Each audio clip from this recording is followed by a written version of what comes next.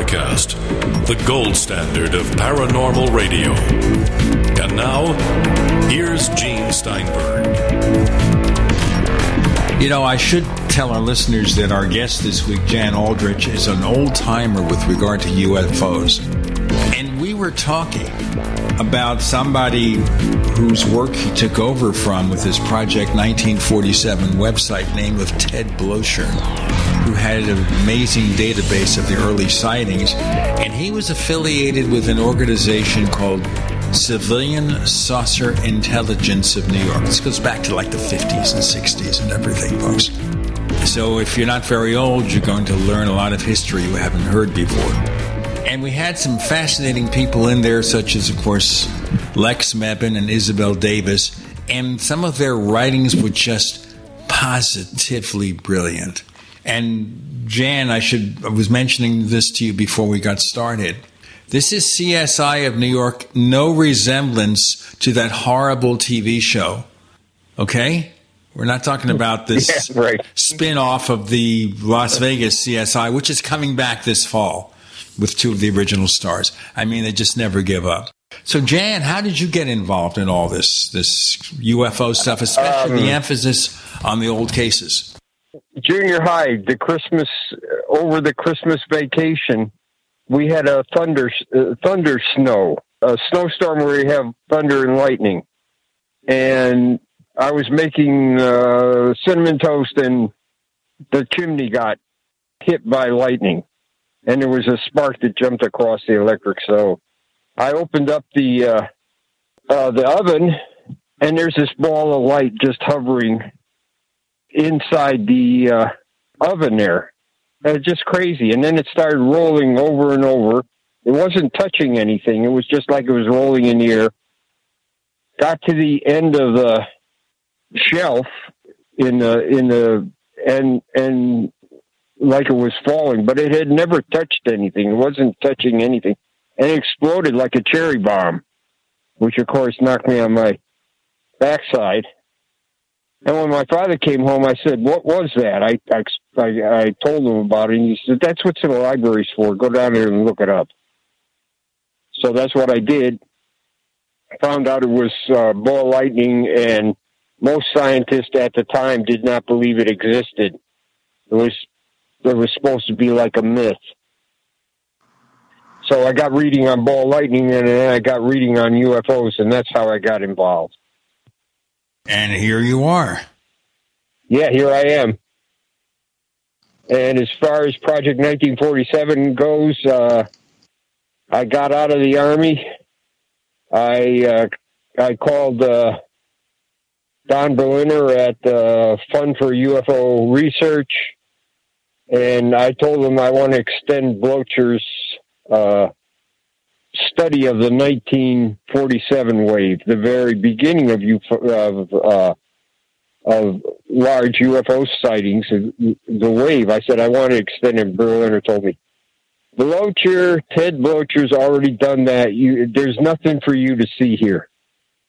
So then I had to go out to the West Coast and find about 100 sightings that were not in Blocher's thing, in his study, and send them to Berliner. And so then that convinced them that maybe there was still more to find. And I got a grant from the fund, actually from the UFO Research Coalition, which Bigelow, he put in quite a few bucks. So I got enough money to travel all around the United States and Canada, go into different libraries and archives and historical societies and things like that. Wait a minute here. You're telling us that you were financed by Robert Bigelow? Not directly. I was financed through the UFO Research Coalition. So he gave the money, and he said, no, I don't want to do anything with this. You guys decide on the best thing. So everybody had a grant in, and mine was in there, and I got picked. They said every other grant was terrible. It wasn't worth it. So they picked mine. Of course, Bigelow didn't like mine. So pretty soon, Bigelow can't keep his fingers out of anything. He had to get his fingers back in there, and that was the end of the UFO Research Coalition. They still have a treasury, though. They have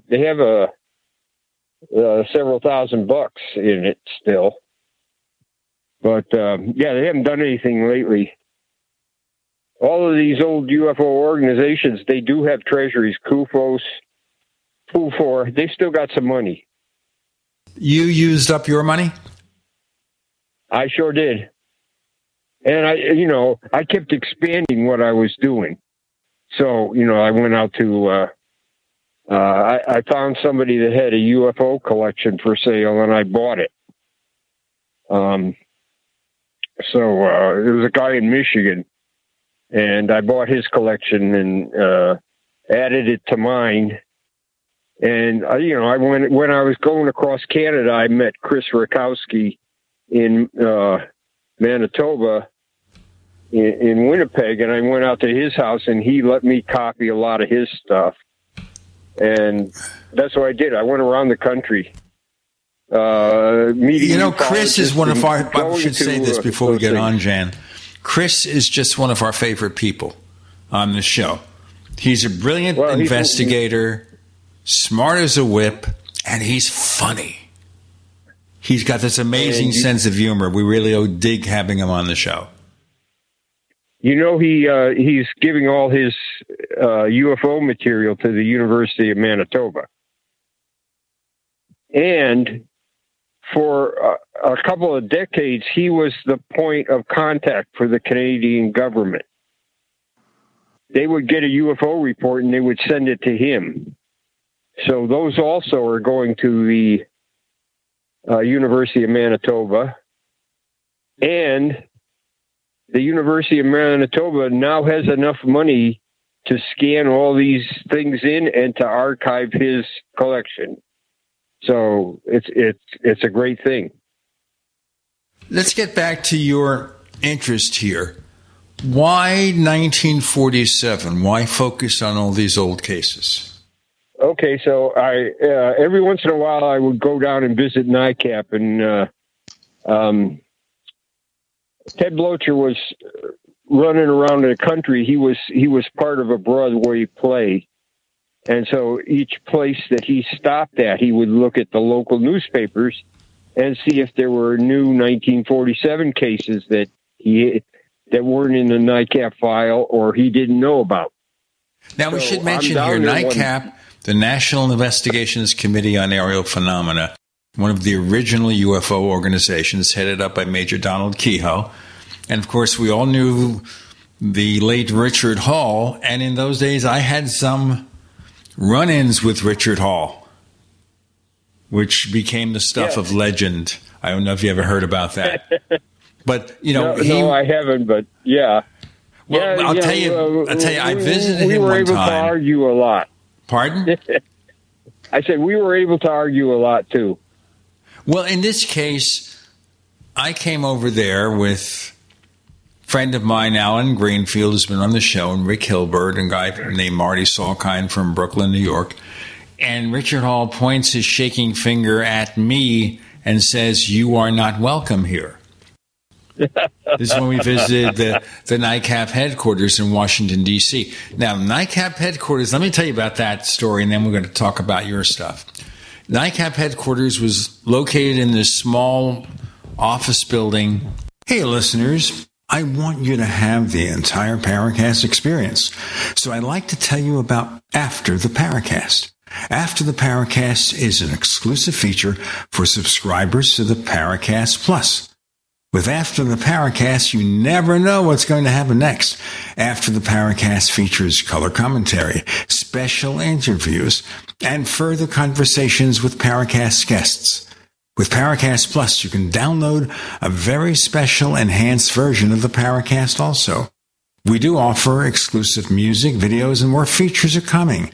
To get more info about subscribing, please visit theparacast.plus.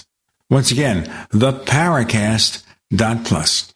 Prices are just $1.50 a week, less than a cup of coffee at your local convenience store. Check out theparacast.plus to learn more about Paracast Plus. The way things are going these days, do you ever ask yourself, when is the other shoe going to drop? The warning signs are everywhere. The next big danger is food shortages. That's why Americans are learning to be self-reliant and getting their emergency long-term food storage from My Patriot Supply. We're America's trusted leader in emergency preparedness. Over the past decade, My Patriot Supply has served millions of families and helped them prepare. Our delicious meal kits average 2,000 calories per day and stay fresh in storage up to 25 years. This is reliable food that will be there when disasters strike. And with the way things are going, you should grab some now. Go to MyPatriotSupply.com, order a starter kit for each member of your family, and we'll ship everything quickly and discreetly to your door. Don't wait and scramble with the masses when the news breaks. Instead, prepare today for what's coming. Go to MyPatriotSupply.com. That's MyPatriotSupply.com. Frustrated trying to get business capital? Want to take the slow process and rejection out of the equation? GCNloans.com removes the slow, irritating approval process. Instead, get quick, simple funding. Powered by David Allen Capital, 80% of our pre-qualified clients are approved in days. Pre-qualify at GCNloans.com and get your money this week. It's that easy. GCNloans.com. That's GCNloans.com. The reviews for Extendivite are amazing. Amazon customer. It's amazing. I just ordered my second bottle. In 1 month, my blood pressure dropped significantly. I no longer get chest pain after I exercise. The reviews are spot on. My target is to get off of BP meds, and if it keeps going like this, I see a light at the end of the tunnel. Amazon customer. Extendivite works great. This product has made my blood pressure and cholesterol stable. I highly recommend it. Amazon customer. Excellent herbal formula. I've been using it to keep my cardiovascular system fine-tuned. Extendivite is only $69.95 for a 2-month supply. To order, call 1-877-928-8822 or visit heartdrop.com. That's HEARTDROP.com. Extend your life with Extendovite. Hi, I'm your host, Smokey Cole Bear, filling in for Smokey because after 75 years of... Only you can prevent wildfires. Turns out there's much more to say. Nearly 90% of wildfires are caused by us humans being careless, dumping our used barbecue coals willy-nilly. Guess the song was wrong. We did start the fire. That's why I respect Mother Nature and her trees, whether coniferous or new car scented. Brought to you by the U.S. Forest Service, your state forester, and the Ad Council. We'd like to hear from you.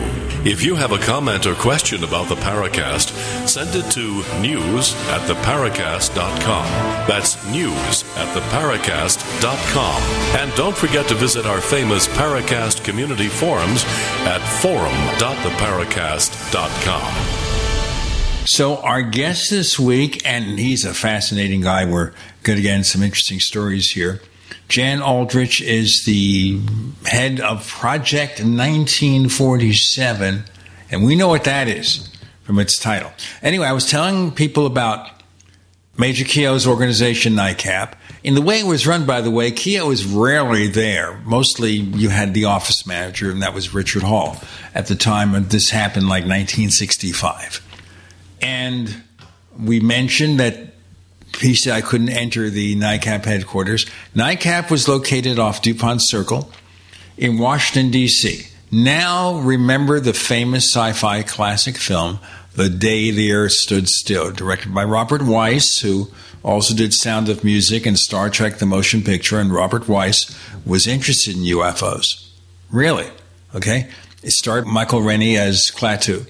Anyway, the movie, there's a scene there where they are chasing the renegade Klaatu. You know, they want to capture him, and they shoot him off DuPont Circle in Washington, D.C. that is technically probably, hundreds of yards or feet from where NICAP was located. That's a strange coincidence, but that's true. Anyway, you were able to visit NICAP, argue with Richard Hall, Jan, and he didn't throw you out. He didn't throw me out. I visited NICAP 12 times, and each time I visited was for a week or 2 or 3. And I did file maintenance while I was there. I helped file things. I'm looking at the file cabinet, and there's a thick file there on 1947 stuff. And I walked into the main office where everybody was doing something, and I said, "Where did all these 1947 clippings come from?" And Ted said, "That's me." And he told me about going around with this Broadway play. And I said, "I want to do that. I want to help you out." And he says, "Yeah, fine. Send me anything you get." So that's when I started. He was close to finishing his book, so my contribution was nothing. But he told me afterwards, "Oh, by the way, we're continuing 1947 even after the book came out." And he said, "Then we're starting on 1950. So I was hooked. So I used to go around to the libraries and do that. You don't have to do that today. You can go online, and most of these things are the colleges and universities and other entities have the newspapers online now, but you couldn't do that in 1965, 66, 67. You couldn't do that. So you had to go to the actual library. So that's what I did. Every time I'd go to another library and look up stuff and copy it out. A lot of times we had to hand copy it because there weren't decent copiers at that time that you could put a whole newspaper on. Anyways, then I went away to the Army. I got out in 94, and I called Don Berliner and said, I want to continue this thing, and he says, "There's nothing. It's already, Blocher's got it all." So I had to go out to the West Coast. I just picked Washington, Oregon, and Idaho, and came back with 100 or so clippings that were not in Blocher's work. And Berliner said, "Maybe you've got something here. Apply for a grant." So at the time, that was the Fund for UFO Research. So I applied for a grant. They said, "Nobody has a grant that's worth a darn. Yours is good. You got the money." And that's what I did. I went all around the United States, going to colleges, universities, historical societies, screening newspapers for 1947. And of course, that didn't last very long. I started screening for everything. Anything I could find, I would stay someplace a few days and then move on to another place. And like in Texas, there was a central location, there were several central locations for newspapers. One was Austin, one was Panhandle Plains Museum up in the Panhandle, and then Texas Tech out there in Lubbock, and El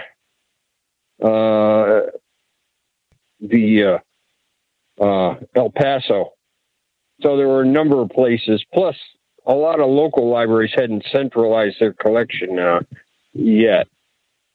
So, and that's what I did. I did that for about 3 years. That was a 3-year process.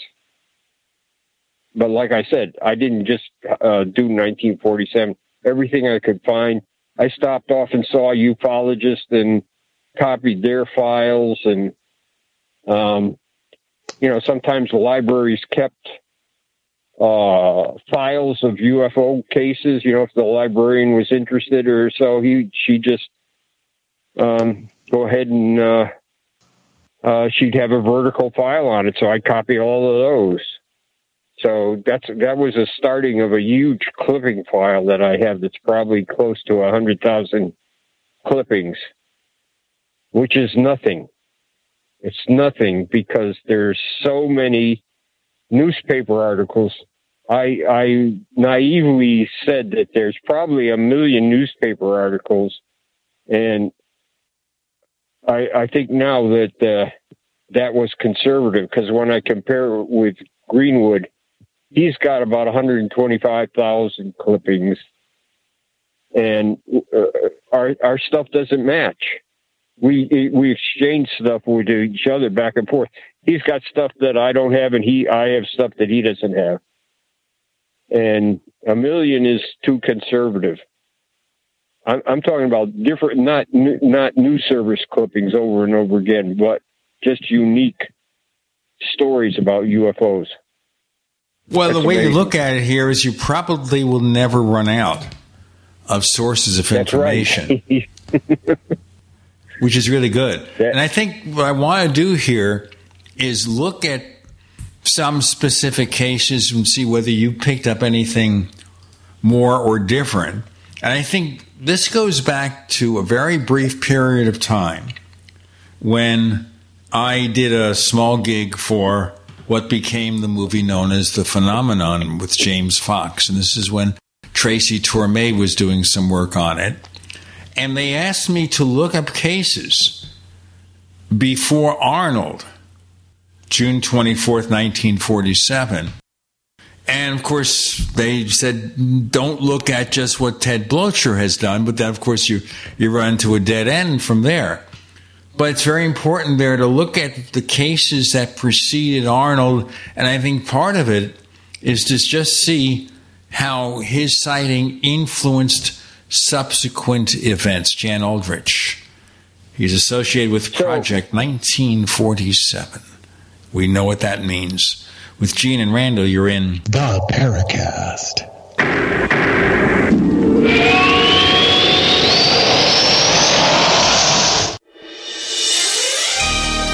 Thank you for listening to GCN.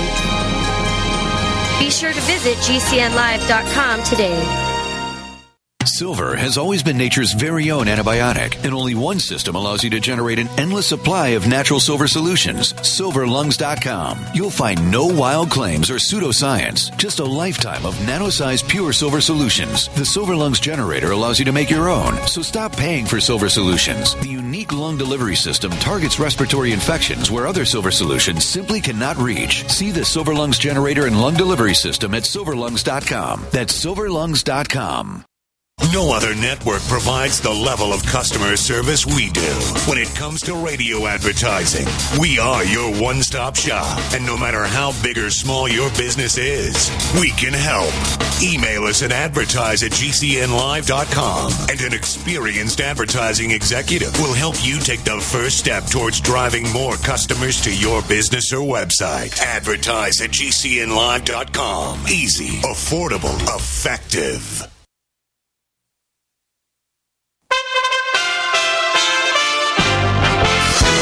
USA Radio News with Dan Naraki. Over 60 people had to be decontaminated after a chemical leak at a Texas amusement park. The incident occurred Saturday at Six Flags Splashdown outside of Houston. Authorities say an airborne chemical leak caused guests to experience minor skin and or inhalation irritation. 26 people were sent to hospitals for treatment. The park was closed down for the rest of the day. And the largest of more than 70 wildfires burning in the western United States has become one of the biggest in the history of the state of Oregon. The Bootleg Fire, which has been burning in and around the Fremont-Winema National Forest for nearly 2 weeks, has scorched more than 280,000 acres. Firefighters say they've been able to get it 22% contained, but add that a combination of gusty winds, low humidity, and dry vegetation on the forest floor has provided the fire with an abundance of fuel. The Bootleg Fire has so far destroyed 21 homes, with authorities listing more than 5,000 as threatened. This is USA Radio News. The Centers for Disease Control say the unvaccinated are driving a new rise in COVID cases. But some health officials also say that misinformation about COVID and its vaccines are helping drive the spread. Brad Bernards reports. With COVID-19 cases rising in all 50 states, health officials say it's clear that unvaccinated people are both driving the increase in cases and are most at risk. This is Dr. Tyson Bell, Medical ICU Director at the University of Virginia. I think one thing to really discuss is the misinformation that's really out there. I think that's really been a pandemic in and of itself. The fact that I think people are getting inaccurate information that leads them to believe that the vaccines are either unsafe, they're not effective, or they're not necessary. From the USA Radio News, West Texas Bureau, I'm Brad Bernards. And 3 of the Texas House Democrats who fled to Washington, D.C. to stop a vote on Texas's controversial election reform bill have tested positive for COVID-19. You're listening to USA Radio News. Every day we take steps to keep the people we love safe, but some health risks are easy to miss. Ticks hiding in the yard can spread germs that can cause Lyme disease and Rocky Mountain spotted fever. Mice searching for sources of food can spread bacteria and disease. Mosquitoes breed in standing water and can transmit illnesses like West Nile virus and Zika virus. Cockroaches are drawn to water in the home and can leave behind allergens that trigger asthma attacks. Stinging insects attack in defense of their nests and send more than 500,000 people to the emergency room every year. Household pests are a threat to our health. Learn what you can do to protect your family at pestworld.org.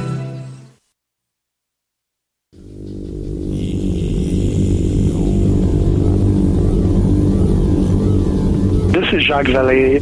You're listening to the Paracast, the gold standard of paranormal radio.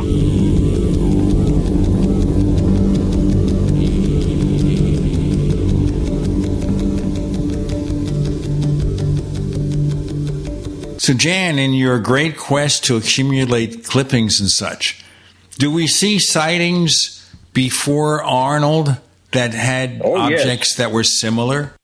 Oh, yes. Foo Fighters.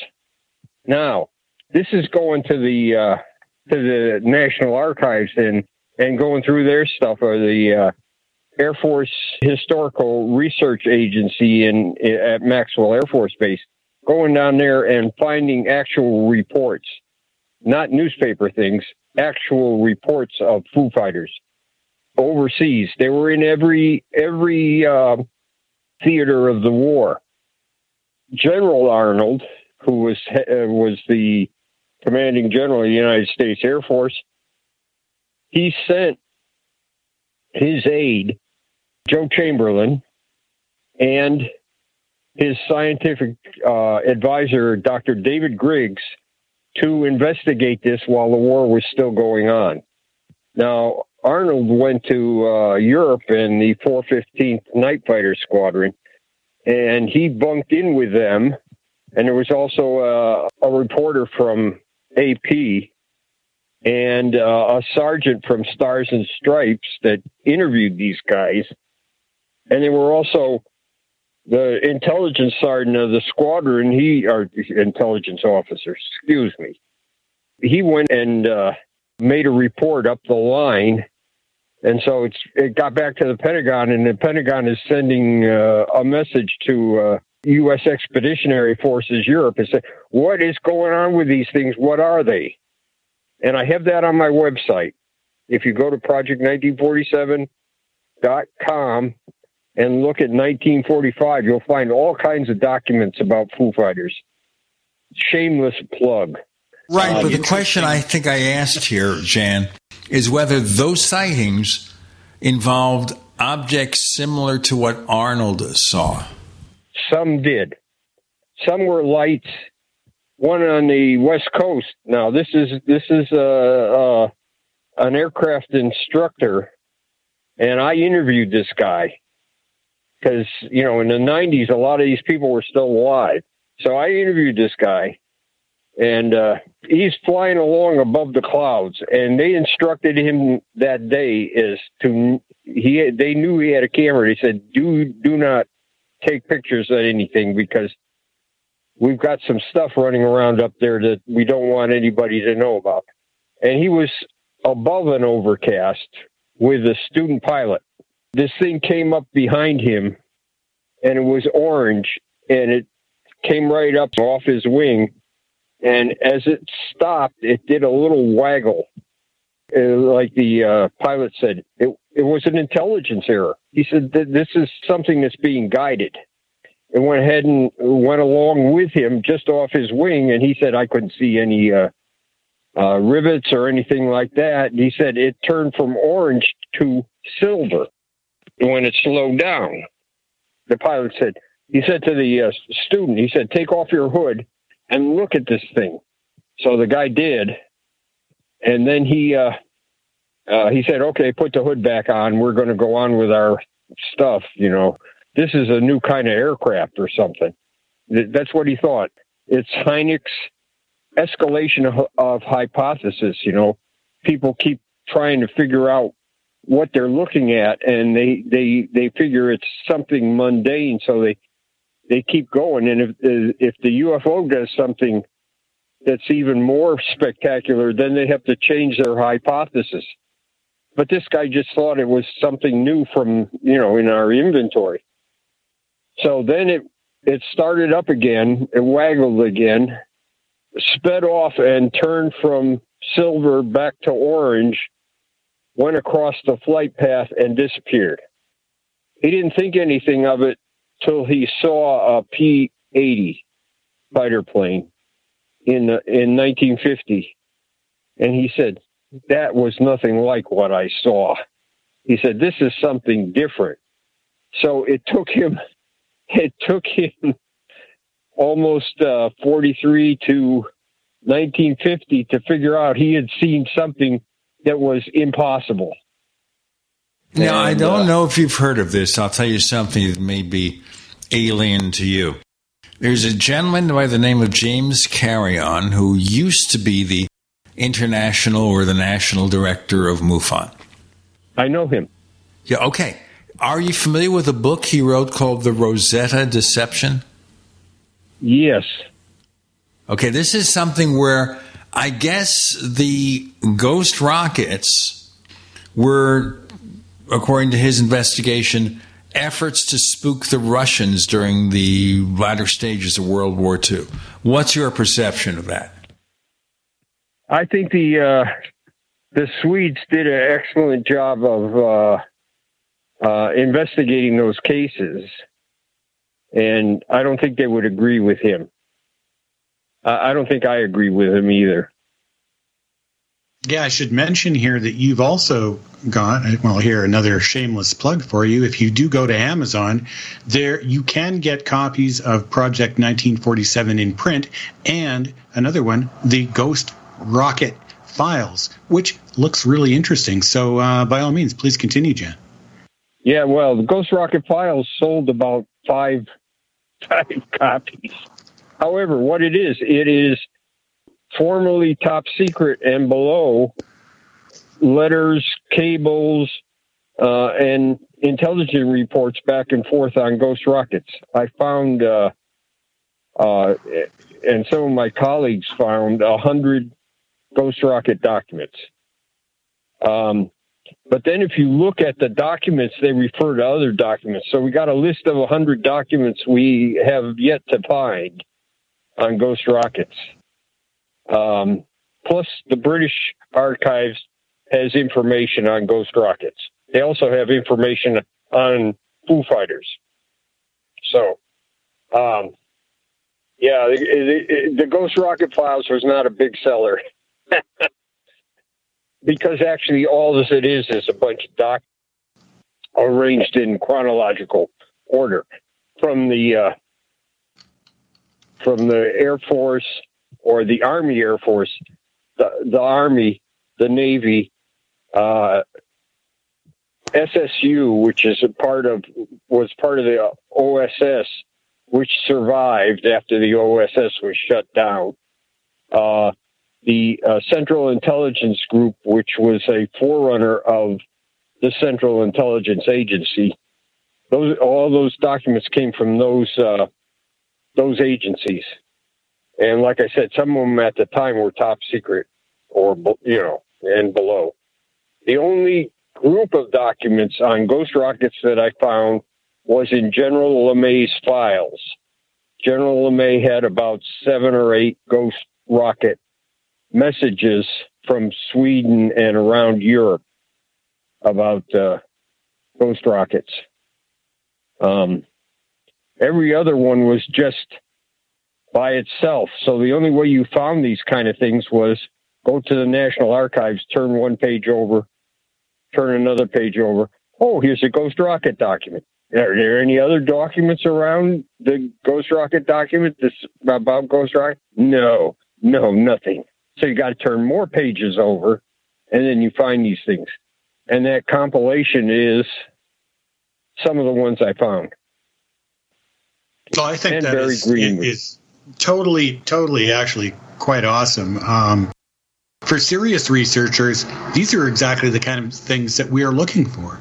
It's easy to find a lot of accounts from people who've had some very interesting experiences, but I really love this stuff. I have the government and UFOs, the one that was, I think you may have had some involvement in that, came out of MUFON. Yeah, UFOs and government. Yeah. Let's do our break here, guys. We'll break. We got more to come with Jan, Gene, and Randall. You're in the Paracast.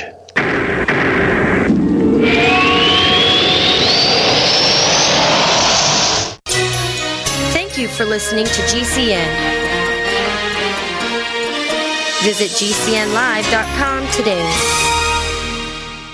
Do you need a website? Well, you can get a great deal on hosting services with Namecheap's legendary coupon code. They're offering substantial hosting discounts on shared hosting, business hosting, VPS hosting, reseller hosting, and even dedicated servers. Namecheap is preferred by millions. It's backed by a money-back guarantee. Use the coupon code LEGENDARY to cash in on the special deal at Namecheap.com, Namecheap.com. First came Attack of the Rockoids, and it was a critically acclaimed success. And now there's The Coming of the Protectors. A former military intelligence man is contacted by a space woman in a dream that turns out to be a nightmare because evil forces on our distant planet are planning to conquer the Earth. This is gripping science fiction of the classic kind.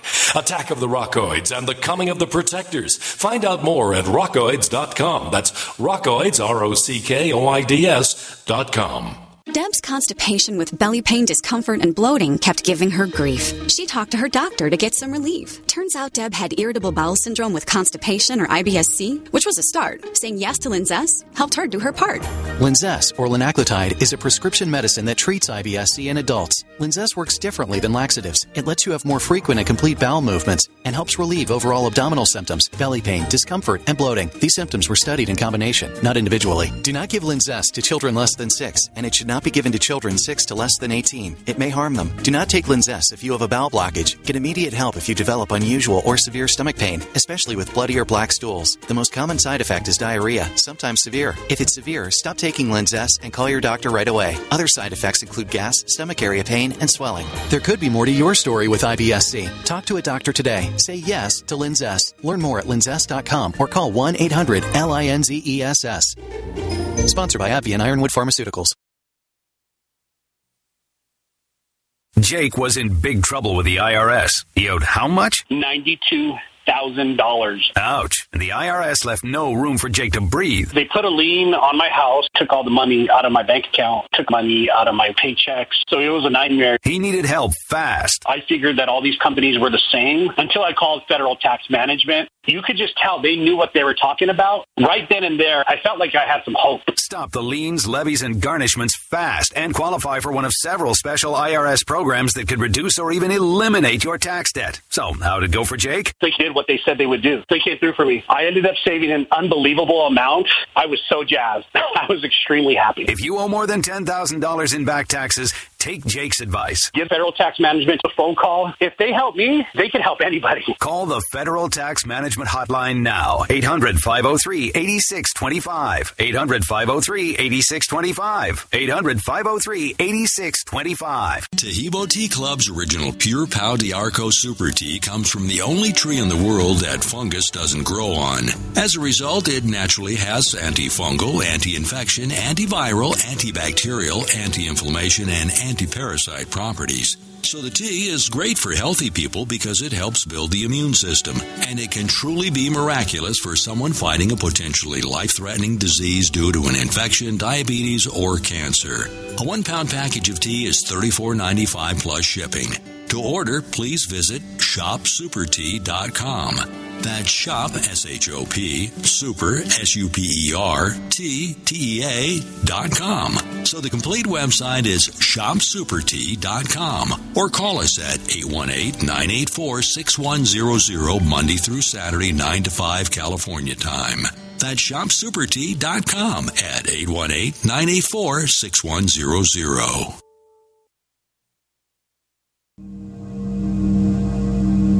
This is Leslie Kane, and I'm with the Coalition for Freedom of Information, and you are listening to the Paracast. As we ended the previous segment, Randall was mentioning some updates to our guest, Jan Aldrich. Randall, just pick up on that, please. Right, yeah, UFOs in government. That's like a must-have collection of all that stuff. So, yeah, I mean, I'm just so glad that you made it onto the show. I remember back in the 90s when I've always been interested in UFOs, but I got a computer given to me, and that was back when, when you looked at the computer and you went on the internet, it like went, yeah. and they were these big beige kind of, and I ran across Project 1947 and I thought, oh, this is cool. So you're kind of like a pioneer in the early days of the more popular internet, getting this information out there. That's how long you've been doing this. It's just amazing. Yeah, I'm so old. I don't remember when my birthday was.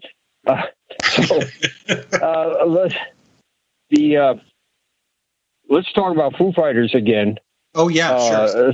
Somebody that really went to town on this was Keith Chester, and he wrote a book called Strange Company, and this is based on 100 visits to the National Archives. He really went through the archives, tore through it, tried to find everything he could on Foo Fighters. And it's a great book, and it's not that expensive. And I helped him out, and Barry Greenwood helped him out, and a number of other people helped him out with what we had. And then he turned all his files over to us. He didn't quit after he wrote his book. He kept going there. So now we have his files, and we're going to scan them. We're going to scan them in. In fact, we have a big scanning project, which is the Center for UFO Studies files, which is also the NICAP files and the CSI Los Angeles files and the CSI New York files and about a dozen other UFO groups. And we've been digitizing these things and scanning them in. We've got from pre-47 up to 1965, and then I did, that Greenwood did all of those. He did the biggest bunch so far. I did from July 67 up to 1970. We're going to go hit it again. The files are now in New Mexico, and we're going to be going down there in September and trying to finish up what we started. But that's ufology for you. You never finish. Oh, isn't that the truth? I'd like to back up just a little bit, too, here to talk a little bit about some of your prehistory in ufology, and that when you were in the armed forces, you were involved in some pretty interesting stuff here. Now, looking at one of the documents that I pulled from your site that documents the Blue Book Unknowns, there's a little part in there that talks about Jan L. Aldrich, Master Sergeant, retired intelligence, NCO, European theater, security manager, top secret control officer, cosmic top secret control officer. I thought that was some kind of fiction. communications security custodian, classified document custodian, nuclear release authentication system, familiar with protocols for establishing tactical biovac areas with exclusion areas. I mean, this is just, you're not just sort of an inexperienced nobody when it comes to documents and dealing with this top secret stuff by the sounds of it.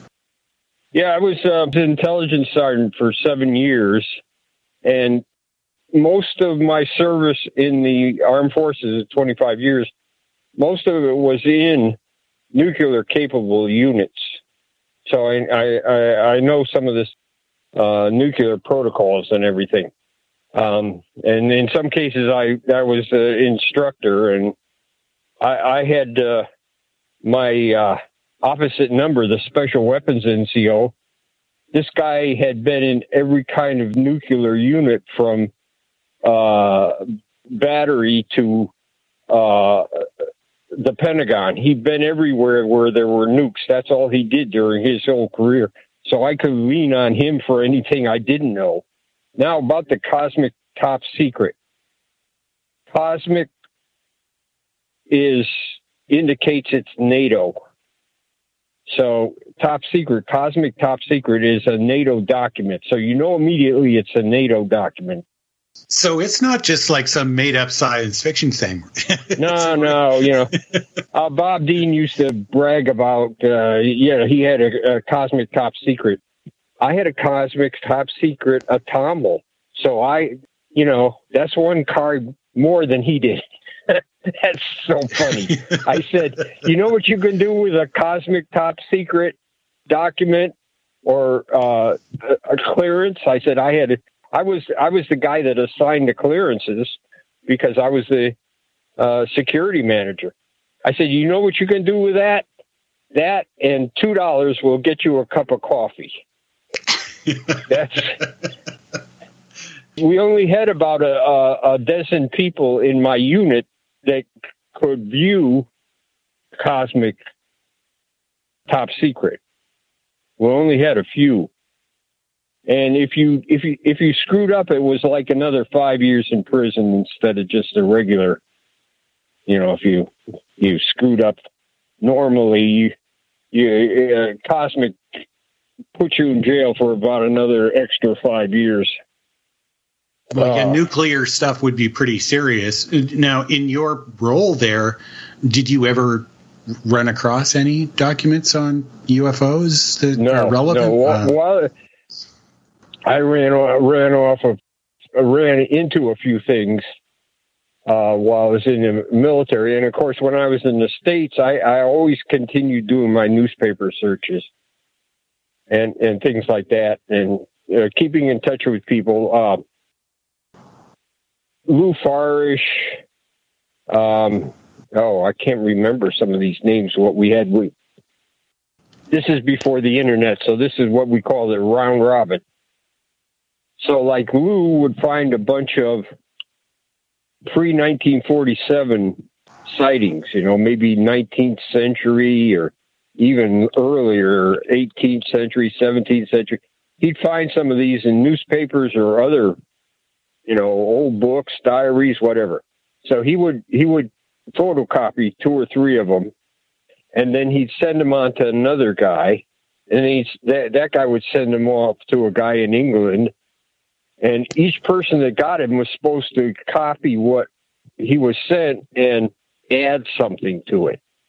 So then it'd get around to me, and I'd copy what these guys had sent me, and I'd put some more stuff in it and send it back to Lou Farish, and he would start it on its way again with new information.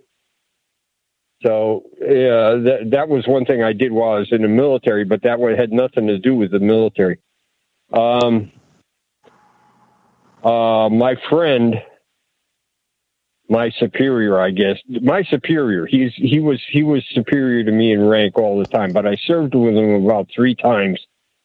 He was a meteorologist. He had a very interesting thing. He went to Christmas Island. It was something called the Line Island experiment.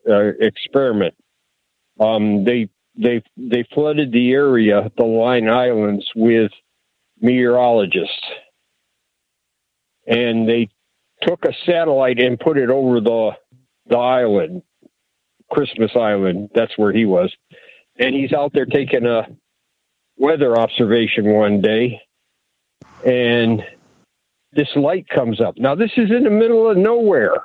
Nobody goes there. It used to be a nuclear testing site, but nobody goes there. The British used it, then we used it, and then we left it. And the natives were the only people that were there, and they had a governor general or whatever they called them from the British government. So we're out there on that. They're out there on that island, and they're taking weather observation. And this light comes up, and it gets closer and closer, bigger and bigger, brighter and brighter. So he figured it was a PVY that they had out there for transportation from one island back to another. So he starts flashing his flashlight at it. He's got a powerful flashlight, and it starts flashing back and reacting to his light. And he said, "Yeah, okay, that's a PVY pilot. He must be coming in here for something." Let's continue that story in our next segment with Gene Randall. And Jan, you're in the Paracast.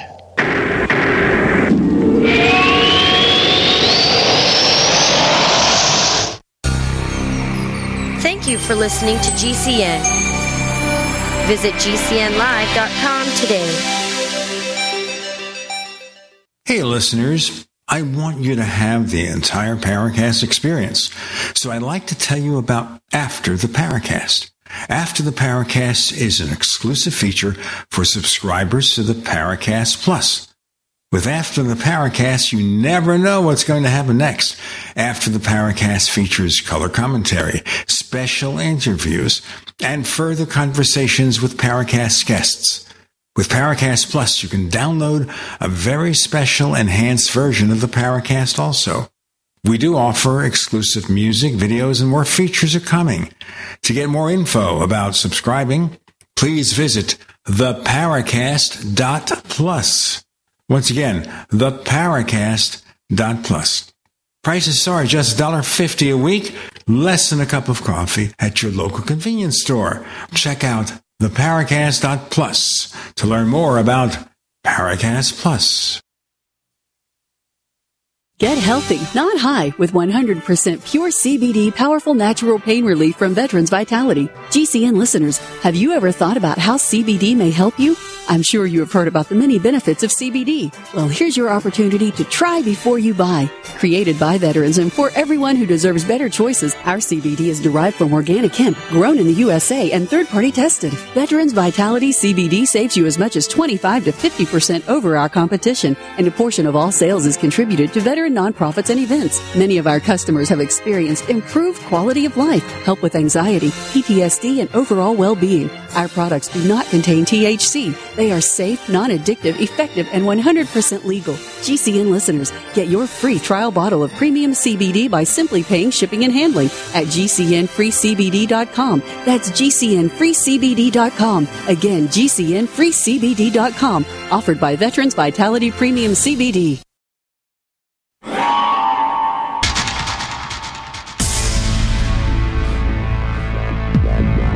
Welcome back to the Paracast, the gold standard of paranormal radio. And now, here's Gene Steinberg.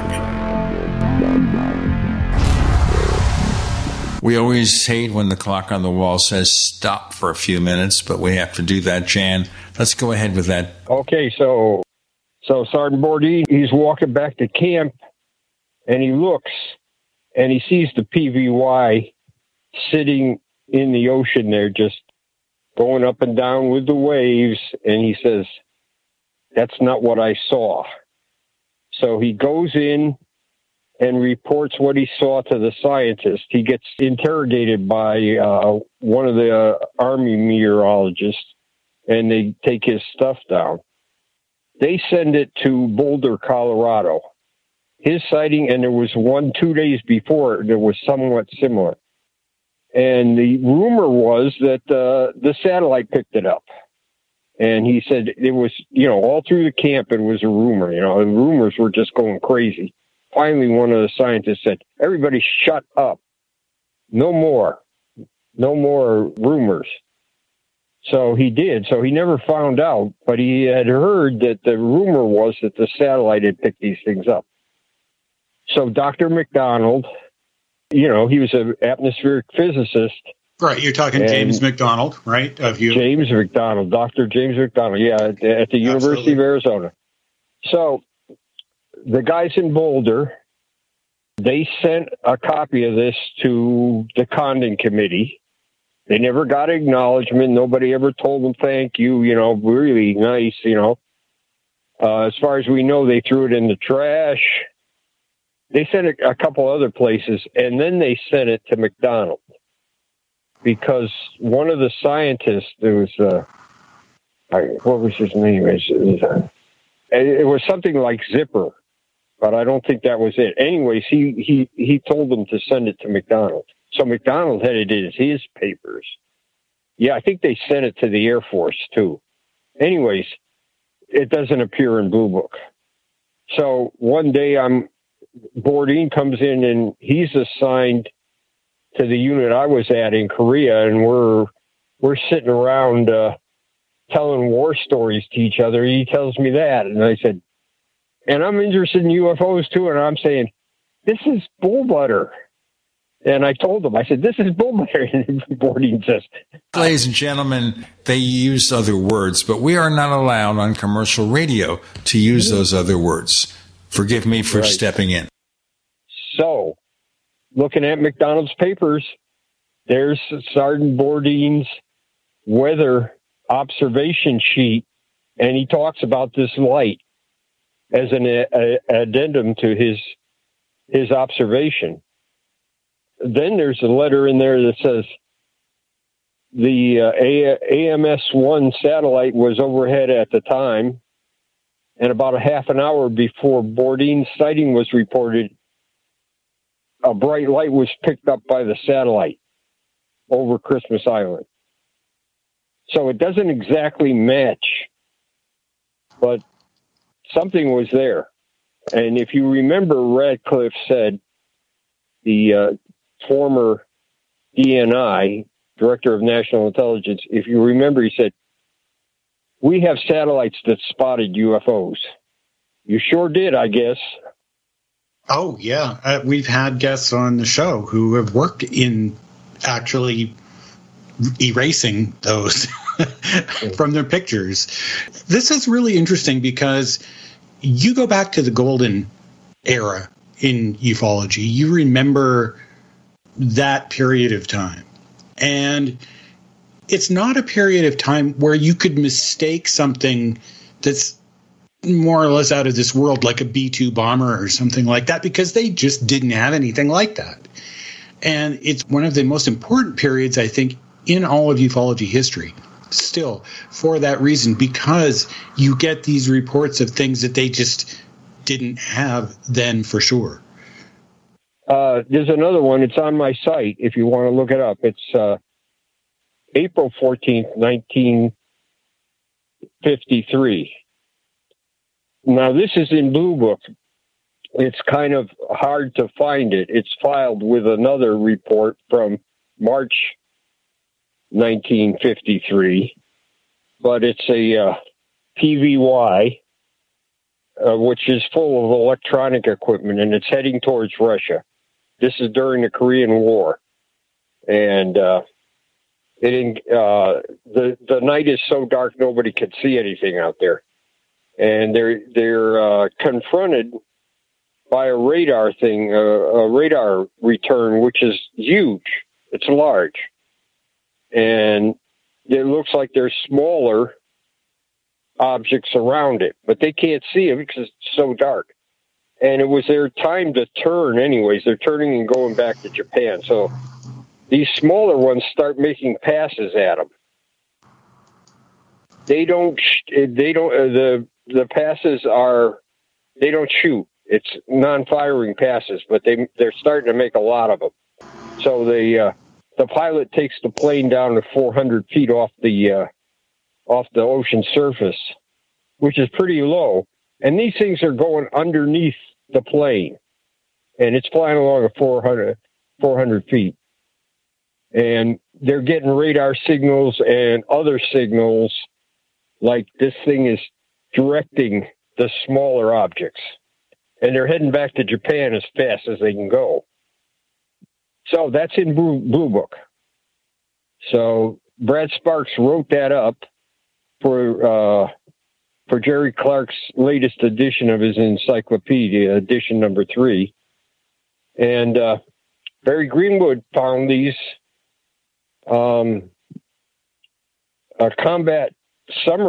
weekly combat summaries for the Korean War from the 1st Marine Air Wing.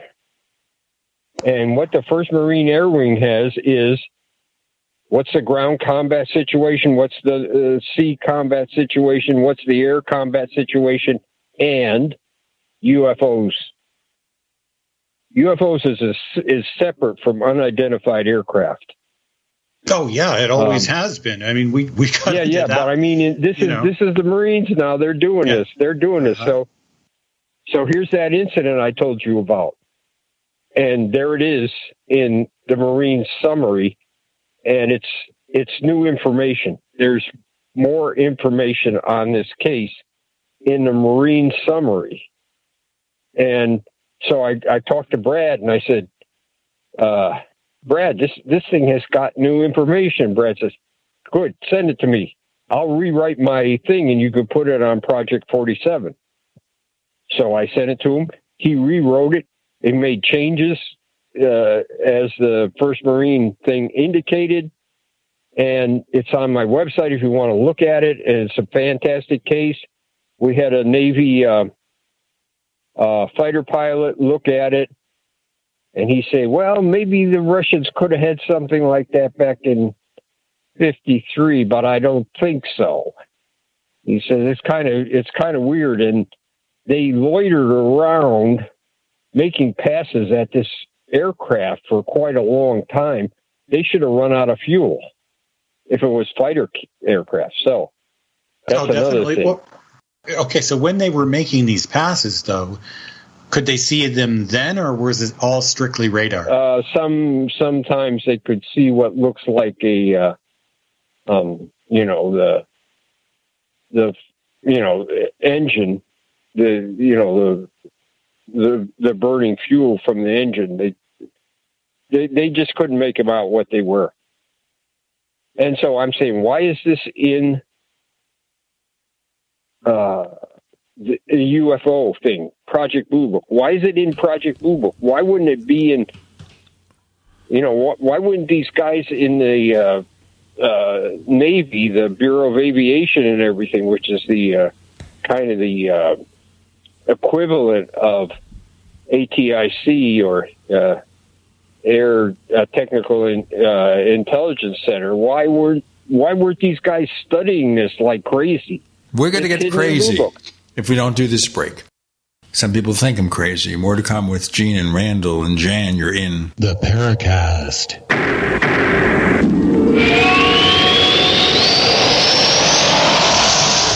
Hey, listeners. I want you to have the entire Paracast experience.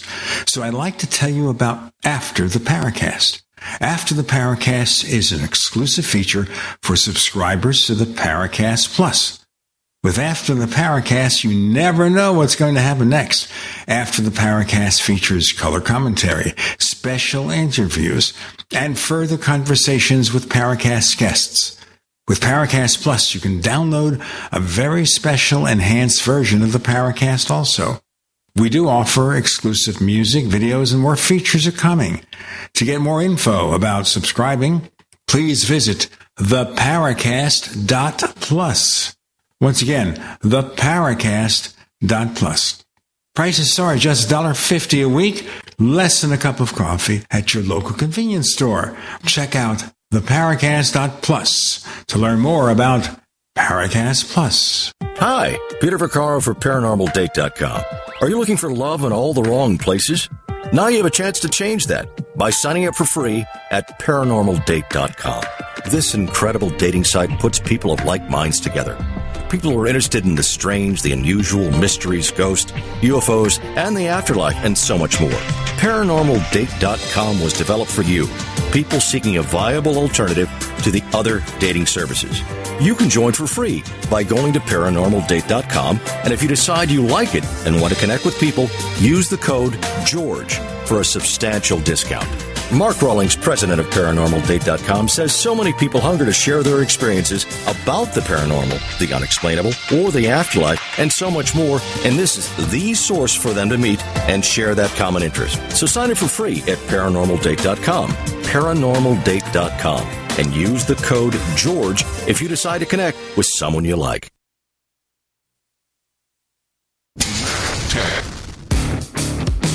Have you ever thought about turning your Glock, XD Family, or 1911 handgun into a semi-automatic carbine? It only takes about 30 seconds. The MacTech Carbine Upper is classified as an accessory and can be delivered right to your doorstep with no FFL or background check required. It's the world's most versatile pistol accessory. Build your custom upper today. Simply go to handgunconversion.com. That's handgunconversion.com. We are GCN, the Genesis Communications Network. We've got listeners, lots of them. Around the world, around the clock, our listeners do what listeners do. They listen. And you know what listeners got? Needs. Needs for your products, your services, and money to buy those needs. With our network of over 1,000 radio stations, streaming on the web, and our satellite transmissions, we're reaching our listeners with quality conservative programming. But there's something our listeners don't have. Your offer to meet their needs. Any business needs buyers, but if our listeners don't hear your message, they're still going to buy what they need, just not from your business. So let's fix this. Tell us about your business. Then let our super creative department go to work to craft just the right message for our GCN listeners. Get started today with GCN, the Genesis Communications Network. Just shoot us an email. Advertise@gcnlive.com. We've all seen and perhaps use the alcohol-based hand sanitizers. Have you noticed how it dries your skin, and as soon as the alcohol evaporates, it's no longer effective? GCNteam.com has alcohol-free antibacterial soap and foam meeting or exceeding all requirements set forth by the United States Food and Drug Administration. Come to GCNteam.com, keyword antibacterial, or call 877-878-4203. We'd like to hear from you. If you have a comment or question about the Paracast, send it to news@theparacast.com. That's news@theparacast.com. And don't forget to visit our famous Paracast community forums at forum.theparacast.com. The question of the ages, Jan. Yeah, why not take it seriously? Go on, please. But we've done that with a number of cases now. We just keep finding cases that are in Blue Book, and we find independent information elsewhere. And so Brad's got what he calls a preliminary list, or no, I think he calls it a comprehensive list of unknowns from Project Blue Book. It's not 701. It's about closer to 1,500. Oh, yeah, we had to know that there was more of them for sure, which kind of makes this, and moving ahead now to more contemporary times, this small list of sighting reports that the UAP task force, which is, I mean, this whole UAP thing's another issue, but, I mean, it just kind of makes it laughable to think that they're giving us the whole point of view about whether or not these things are real based on a few reports from modern times that, in my opinion, half of them could still be drones. Right. It's like Gene has said, it's like all of this history to them doesn't exist. Right.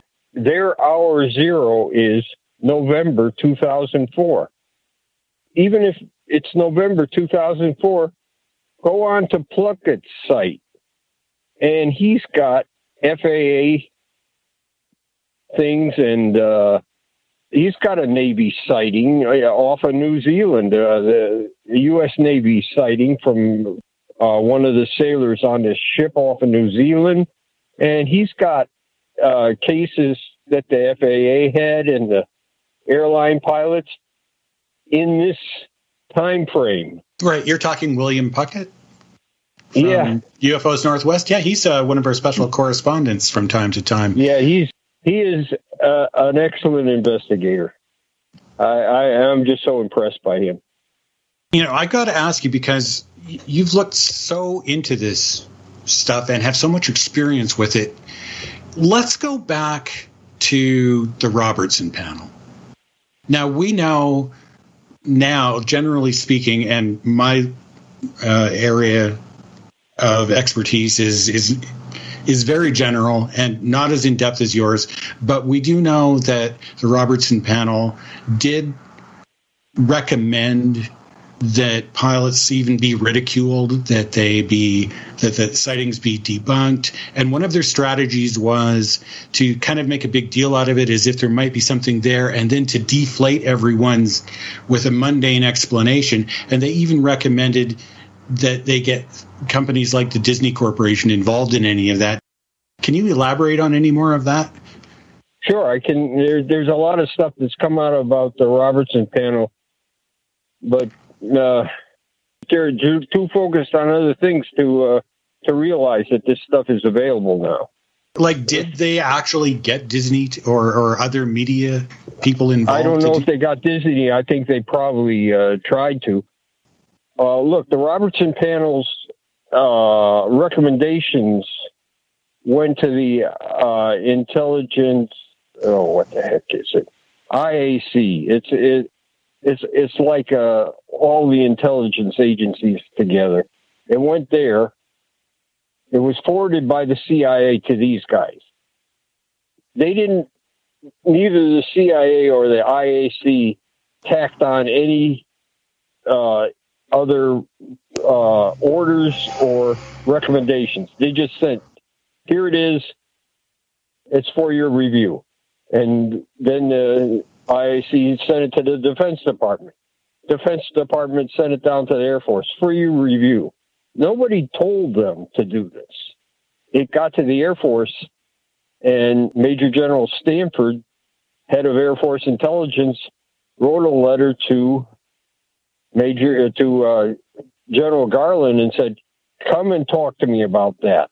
So Ruppelt says in his book, the General Stanford was the silence group, and he's the one apparently. Now we don't have the documents to say for sure, but it looks like he's the one that decided to take the Robertson panel's recommendations and implement them. Interesting. And I mean, they were not happy about that. It looks like to me that every indication was that was one of the reasons that Ruppelt decided to bow out of the whole thing, because he was so disgusted with having to, if necessary, discredit his own people. His thing was his stint in the Air Force was over in 1953, so he was released. All the people that worked on Project Blue Book under him were all reservists. And Fournet was a reservist. They were all released because the war was winding down. And I think there's a reason that they used reservists, but it's kind of complicated to get into, but I think that's why there was a reason that they used these. Now, talking about the Robertson panel, Fred Durant, he's the one that wrote the memo that told what they did. Now, in the military, we say the guy that wrote the memo controls the meeting. In other words, if he leaves something out, you don't know it. That's all you get is afterwards. People at the CIA, all they got was Durant's memo that he wrote. This is what happened at the meetings.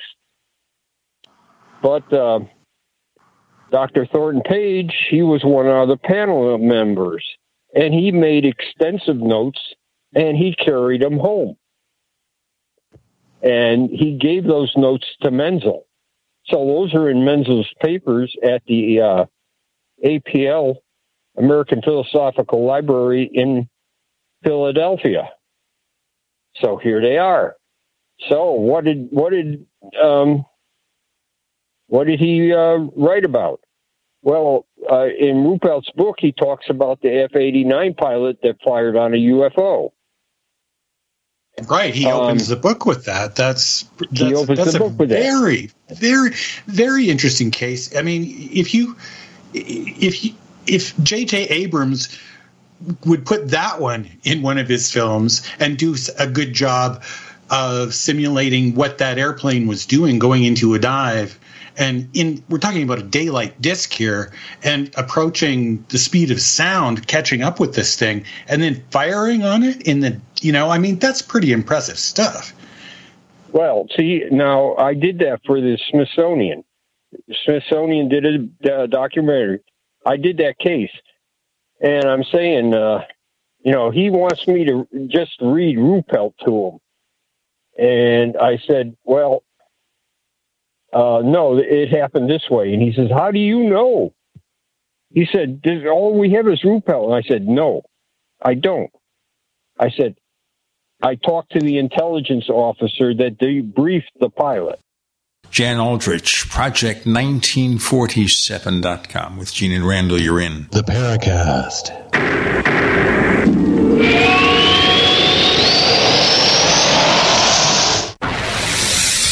You are listening to GCN.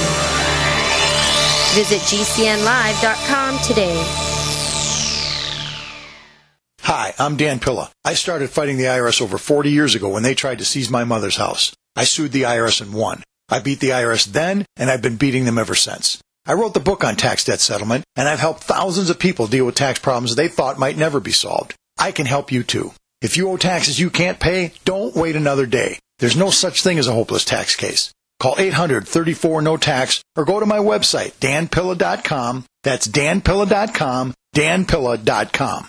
Silver has always been nature's very own antibiotic, and only one system allows you to generate an endless supply of natural silver solutions. Silverlungs.com. You'll find no wild claims or pseudoscience, just a lifetime of nano-sized pure silver solutions. The Silver Lungs generator allows you to make your own, so stop paying for silver solutions. The unique lung delivery system targets respiratory infections where other silver solutions simply cannot reach. See the Silver Lungs generator and lung delivery system at silverlungs.com. That's silverlungs.com.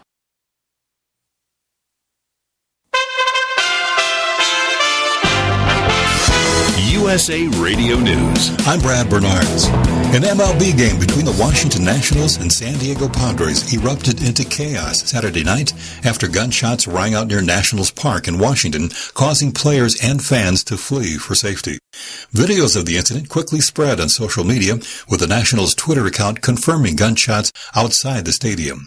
Players and fans could be seen running for cover. 4 people outside the stadium were struck by gunfire. A rapidly growing wildfire south of Lake Tahoe jumped a highway, prompting more evacuation orders and the cancellation of an extreme bike ride through the Sierra Nevada on Saturday as critically dangerous wildfire weather loomed in the coming days. A CAL FIRE spokesman. We're months into a very intense drought, so our fuel conditions are incredibly receptive to fire at this point. This is USA Radio News. Disturbing reports are emerging of hackers taking advantage of those killed in the partial collapse of the Champlain Towers South condo. Officials say the criminals are seeing the victims' names in the news, stealing their identities, and trying to make a profit. Surfside Mayor Charles Burkett. This person is using this technique in cookie-cutter style and applying it to others. The details of how the crime is being committed is information investigators are trying to keep secret to the public to protect the integrity of the investigation. Republican Texas Governor Greg Abbott hosted a briefing on border security Saturday afternoon with Florida Governor Ron DeSantis. The briefing took place in Del Rio, a city about 160 miles west of San Antonio, along the border with Mexico.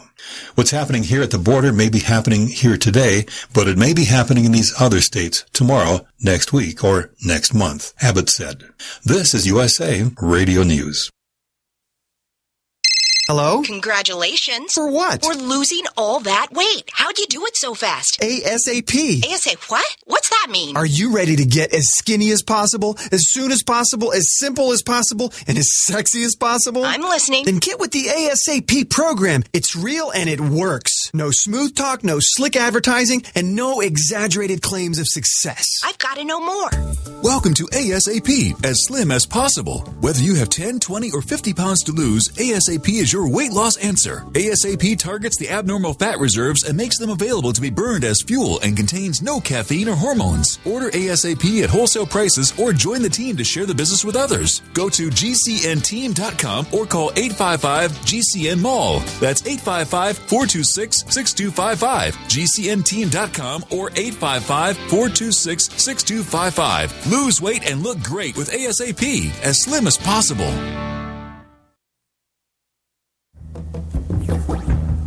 Hi, this is James Fox.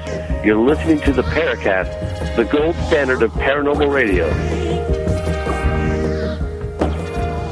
Jan, we could go on for ages, and let's take whatever time we need. Please go on. So, we interviewed, Tom Tolina and I, we interviewed the intelligence officer that debriefed this guy, and this guy's a real skeptic. He thought the pilot should be thrown out of the Air Force, and he was. He was broken. He lost his officer status, but he came back in as an enlisted man. Ruppelt presented this case to the Robertson panel, and Thornton Page took notes, and so we know the plane was flying out of Kirkland Air Force Base. So this is further information on this case, and Page took really good notes. If you remember the radiation case in Ruppelt, he had all the names there. He had all the names, and we do have the information from the Department of Energy about the. What did they call themselves? I think they called themselves the Rock Hounds. They were looking for radiation during UFO sightings, and they found some. There were some at Mount Palomar, and there were some at Los Alamos. And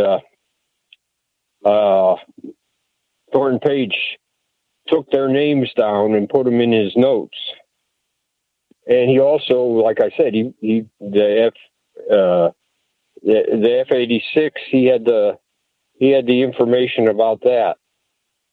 So, when I was recounting this thing for the Smithsonian, they would stop the tape and say, "You can't say that." And I said, "Yeah, I can, because I know more about the sighting that's what in Ruppelt. You want me to regurgitate Ruppelt?" I said, "I need to tell you what happened. That's what I'm here for." And so the guy said, "Okay, go on." And then later on, I got a letter from the producer. "How do you know all this stuff?" And I told him. And then I never heard from him again. Isn't that amazing? That's how when they wanted to hear Ruppelt, and I told him, I said, "I know more about this case than you do, and Ruppelt is not the only source."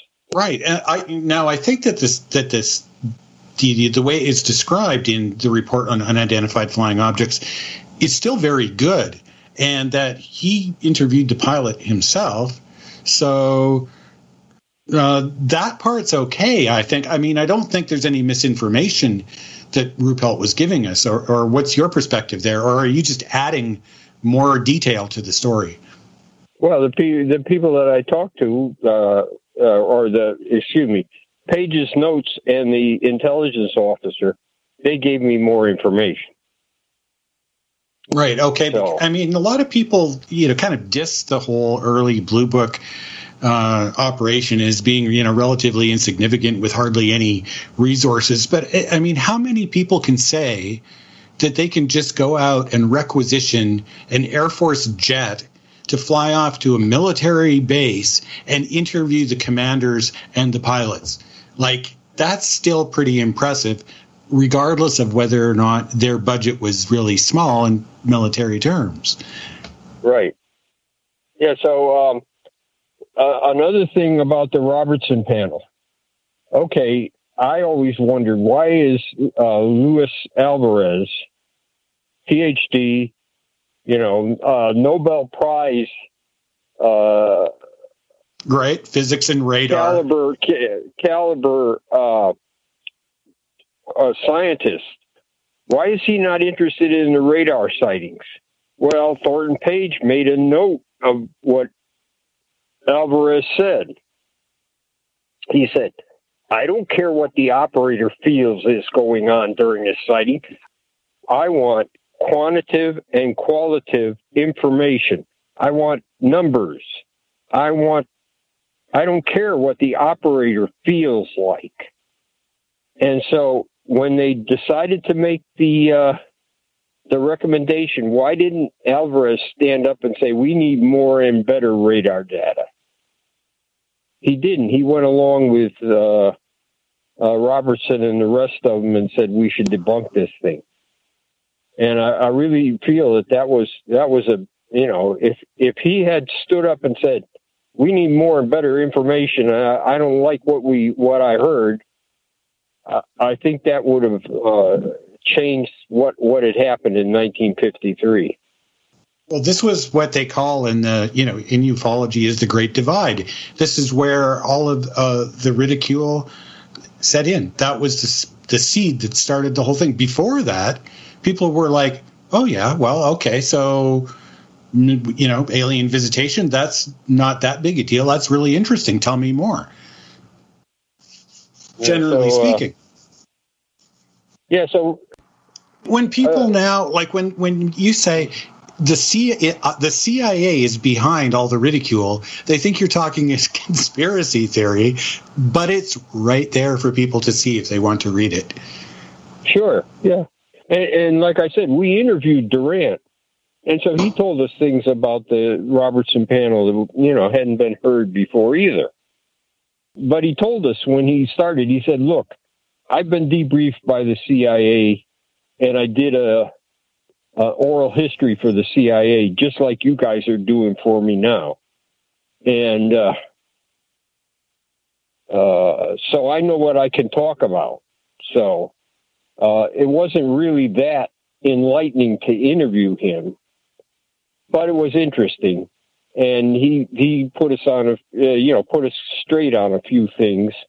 And of course, we would stop every once in a while, and I'd call Brad Sparks, and I'd tell Brad Sparks what he said. It's a good thing Durant couldn't hear the other end of the book. Brad Sparks said, that dirty liar, he's absolutely telling you a lie there. And I wouldn't say that. I'd try to word it diplomatically, but Durant would not change his tune. He was rooted in that. He says, I wouldn't change a word in my my memorandum. Okay. That's pretty interesting. Another thing that comes up from time to time and is what they called the estimate of the situation. And Ruppelt talks about it in his book as well. And he says he saw it. He held it in his hands. It was a thick document. And this has become sort of the holy grail of ufology in terms of finding documents. And from time to time, we run into people who say that they've also seen it. Now, we had a guest. Yeah, Hynek did. And yeah. Hynek, Fournet, and a few other people. Right. And so we're talking about, these are some of the best engineers of the day who were looking at this problem from their perspective as scientists and engineers of the day, arriving at a conclusion that these were, well, what they were calling in those days interplanetary, which these days we doubt that's the case, but still we're talking about off-world. Right. Okay, so let's talk about what we found. Okay, Fournet wrote this. He wrote up a little thing when he was at the Bill Pitts' conference in the Ozarks. And Bill Pitts was the new Project 1947. In other words, he had a bunch of people that had worked on UFOs in various capacities, but they were mostly just, they lent their name to his new Project Blue Book. He did investigate some cases, but not very many. We're going to have many more things to talk about here with Jan Aldrich, Project1947.com. And it's not just ancient history. It's fascinating history. With Gene and Randall, you're in the Paracast.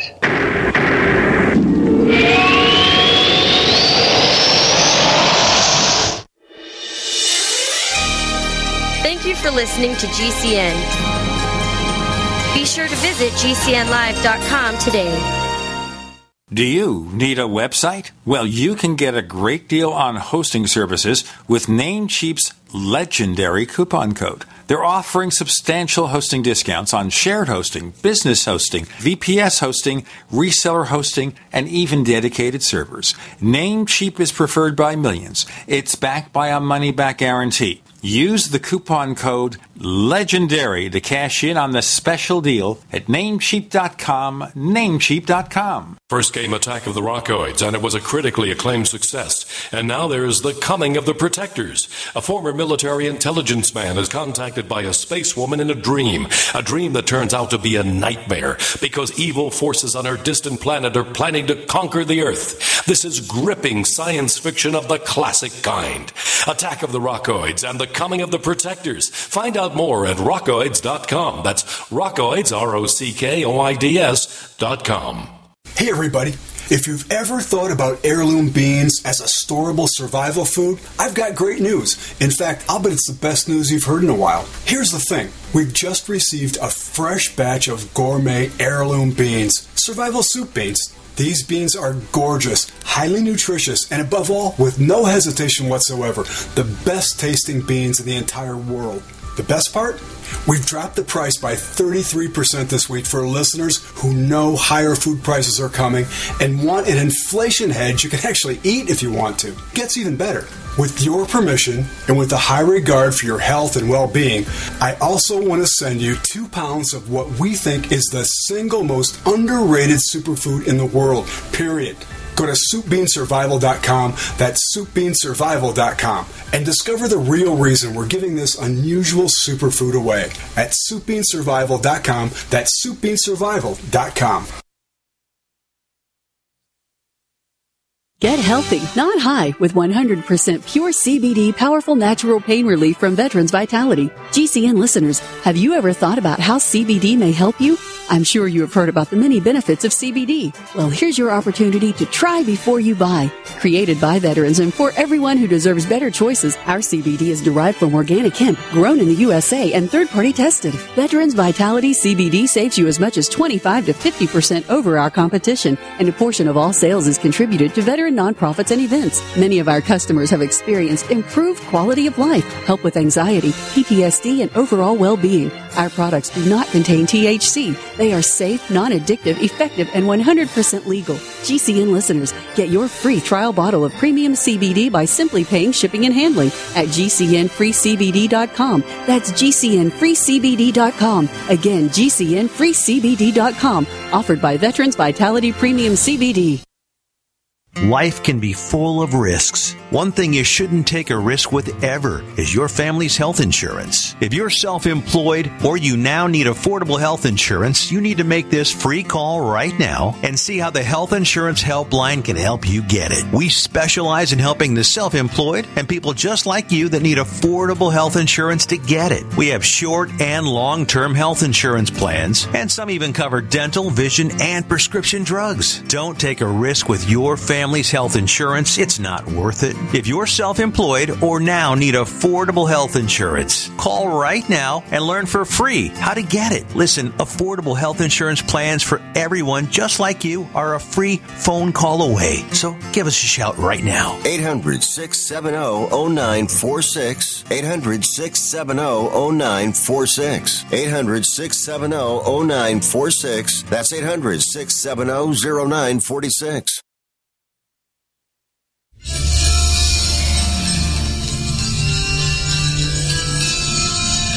Hi, this is Bryce Abel. I'm the producer of Dark Skies, the co-author of AD After Disclosure, and you are listening to the Paracast, the gold standard of paranormal radio.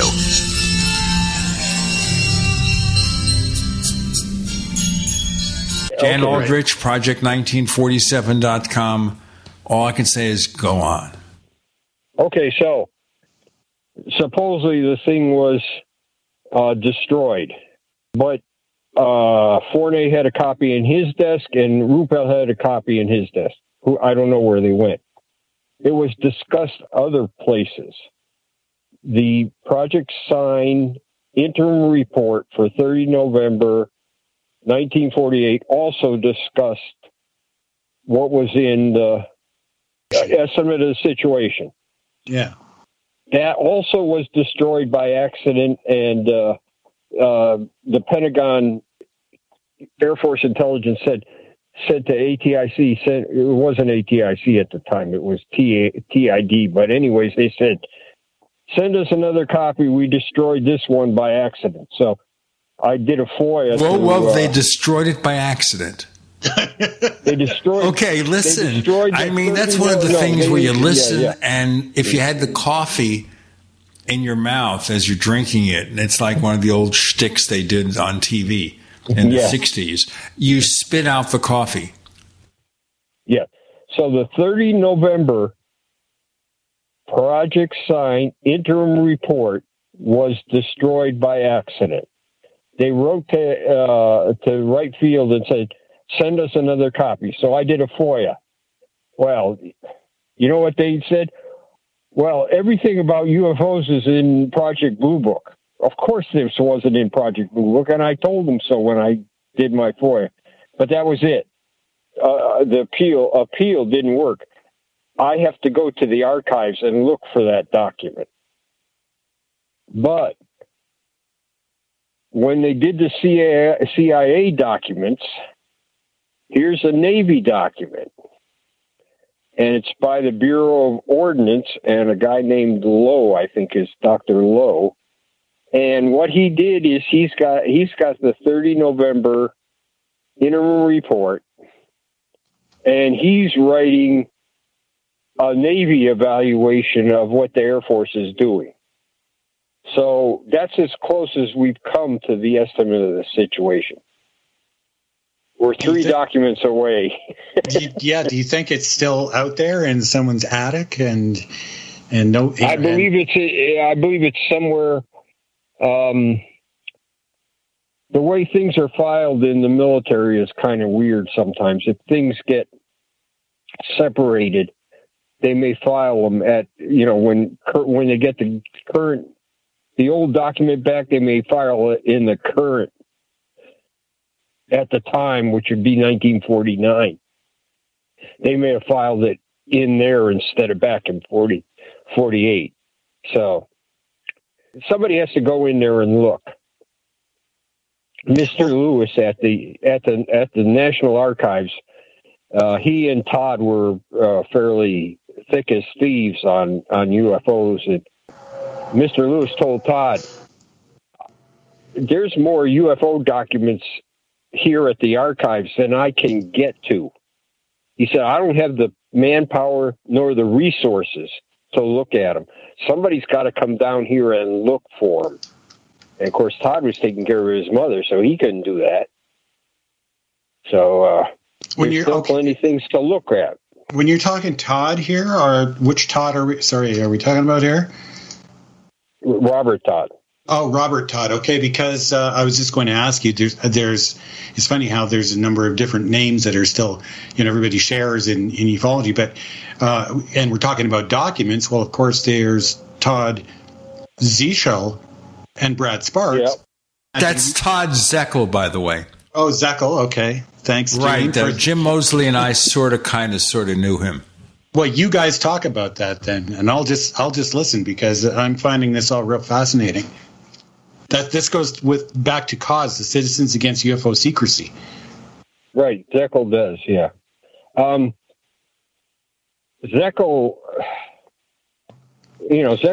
said that the CIA destroyed NICAP. Well, oh my God. I think NICAP destroyed NICAP, my personal opinion.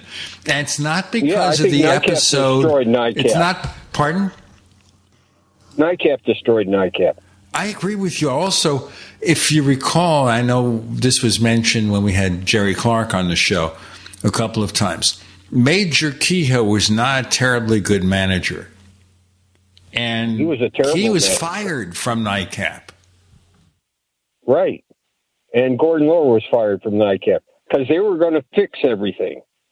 You know, everybody was fired at NICAP except for Stuart Nixon, Major Kehoe, and Gordon Lohr, and they were supposed to fix everything, get it on a financial solid ground, and they didn't perform like they were supposed to. So then they were locked out when the next board meeting was. Anyways, Todd Zechel told me, he said he went through the files, and in 15 minutes he figured out that the CIA was involved in the end of NICAP. And so I asked him, I said, where is this amazing document that you found in just 15 minutes going through the files? I said, when I was down there, every time I went there, I went through files and I looked at things and I made copies. I said, where is this amazing document and what is it?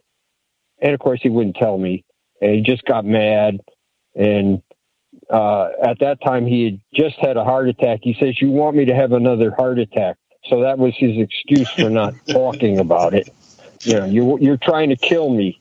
I said, you know what? I've looked at what CAUSE did, and I had a lot of respect for you, but I don't anymore. So that's where that ended. But he never told me where he found this magic thing after 15 minutes in the files of NICAP that the CIA was running the place. So, and I don't buy that. I don't buy that. Well, yeah, they had some retired people. NICAP was mismanaged, and Gordon Lohr said he went out to Keogh's home, which he ran a lot of the stuff from his house because his wife had a heart attack after Keogh had mortgaged the house to put the money into NICAP. And he had ulcers, and they didn't treat ulcers correctly in the 50s and 60s. Most ulcers are caused by bacteria, but they said at the time all ulcers are caused by worrying. Now, Keogh may have had the worrying kind, but the kind of medicine they had to have was very expensive. And this Australian came up here from Australia and said, you guys are crazy. You're charging all these people all this big money to cure ulcers, and it's bacteriological. Yeah, mycoplasma. I think that doxycycline takes care of that these days still pretty easy. Yeah, so he nobody would listen to him because it was $1 billion industry to take care of ulcers. And he finally prevailed, and now you hardly hear anybody have ulcers from worries. Sometimes listening to some of the crazy things going on in politics these days, if you had no other cause of ulcers, that would be the one. Yeah. So that was Keogh was he was a homebody. He hardly ever came into the office. And when he did, he hardly ever did anything. But Gordon Lohr went out to his house, and we interviewed Gordon before he went to the hospital. He's in a hospital now. But we interviewed him, and he said and he was talking to Keogh, and he saw behind the piano, he had a piano, upright piano, and in back of the upright pianos were all these checks and membership applications, and even donations that people had sent in, and they'd just fallen behind the piano. And Gordon had called other people to ask for donations, and the people were telling him, "I sent you a thing. You never cashed my check." Whoa, I didn't realize it was that bad. I thought it was just that Kehoe was just not a good money manager. But I didn't realize... He wasn't a good money manager. But not just leaving money behind the couch. I mean, I would have loved to have visited his home, but when we visited Kehoe, it was a diner or something the time that we did. More to come with Gene, Jan, and Randall. You're in The Paracast.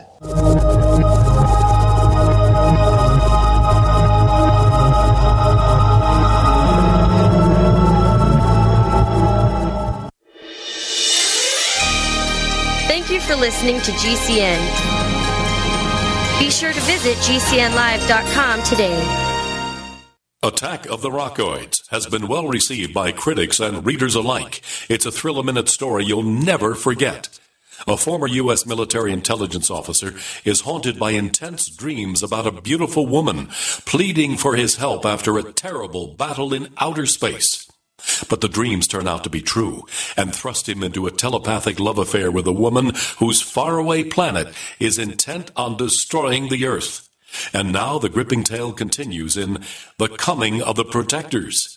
It's the second book of the Rockoids trilogy, a galaxy-spanning adventure that pits our hapless heroes against powerful, fanatical enemies that threaten the lives of freedom-loving beings everywhere. Attack of the Rockoids and The Coming of the Protectors. Classic science fiction at its best. Available now. For more details, visit rockoids.com. That's ROCKOIDS.com. Jake was in big trouble with the IRS. He owed how much? $92,000. Ouch. And the IRS left no room for Jake to breathe. They put a lien on my house, took all the money out of my bank account, took money out of my paychecks. So it was a nightmare. He needed help fast. I figured that all these companies were the same until I called Federal Tax Management. You could just tell they knew what they were talking about. Right then and there, I felt like I had some hope. Stop the liens, levies, and garnishments fast and qualify for one of several special IRS programs that could reduce or even eliminate your tax debt. So, how'd it go for Jake? They did what they said they would do. They came through for me. I ended up saving an unbelievable amount. I was so jazzed. I was extremely happy. If you owe more than $10,000 in back taxes, take Jake's advice. Give Federal Tax Management a phone call. If they help me, they can help anybody. Call the Federal Tax Management Hotline now. 800-503-8625. 800-503-8625. 800-503-8625.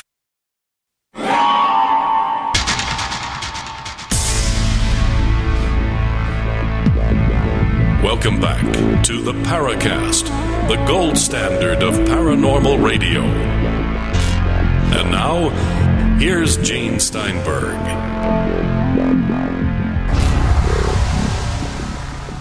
Whoa, we're learning more about Major Kehoe these days than I expected. As I indicated earlier, though, one thing I did realize with Kehoe is that he was rarely in the headquarters of NICAP. I saw him there one time that I was at the headquarters. And I guess I did something wrong because not long thereafter we came back to NICAP, and that's when we had the incident with Richard Hall, "You're not welcome here." I should say, though, to close that story out, that Hall and I made up 10 years later. Not so with Cora Lorenzen of APRO. She hated me for years. Did you know her? Yeah.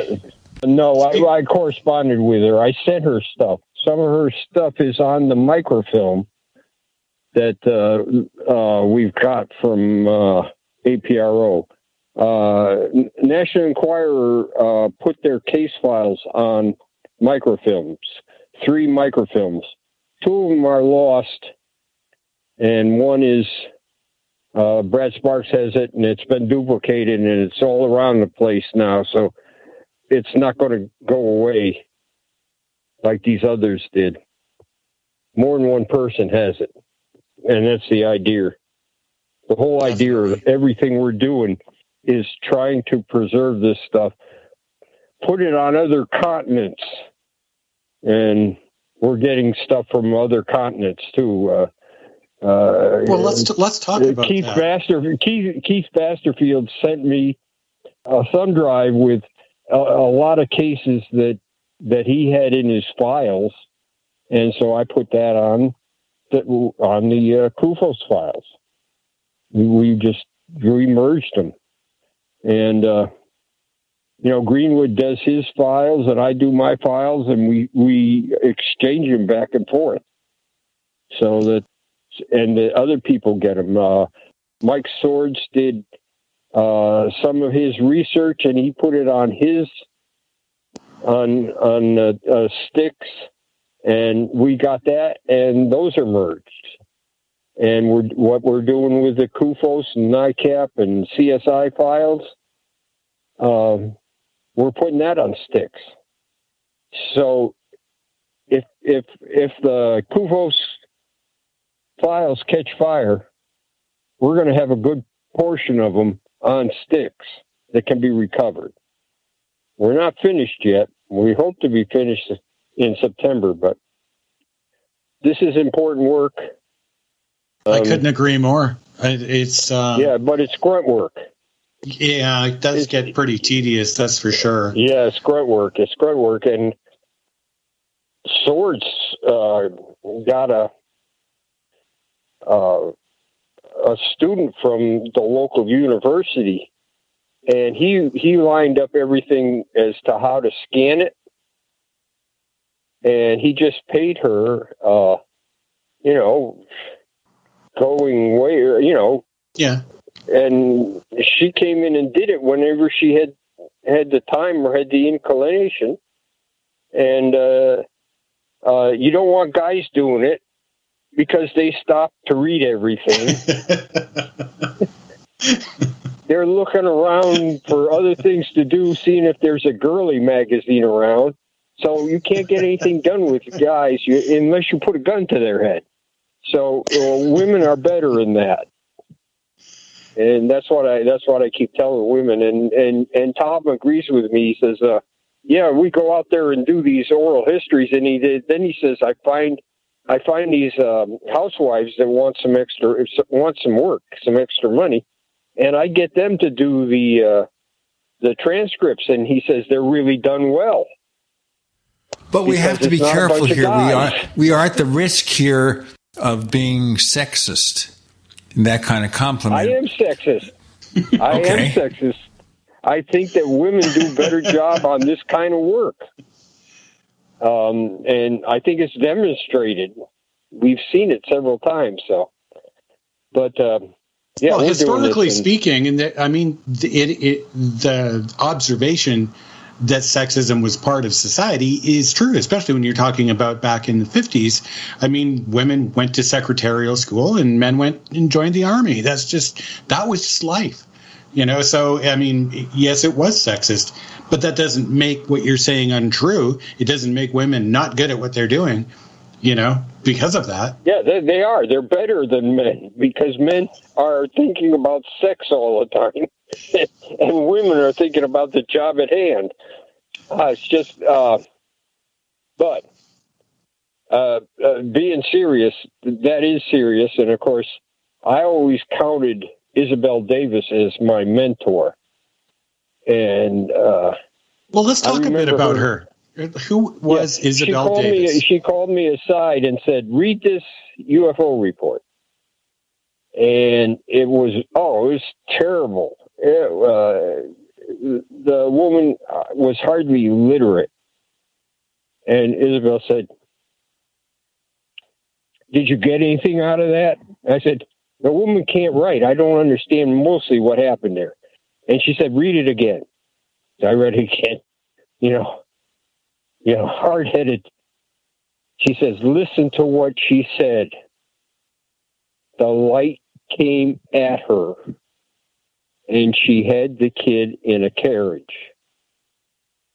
As the light got really close, she went to the front of the carriage and shielded her baby from the light. And so Isabel asked me, "What do you think about this case?"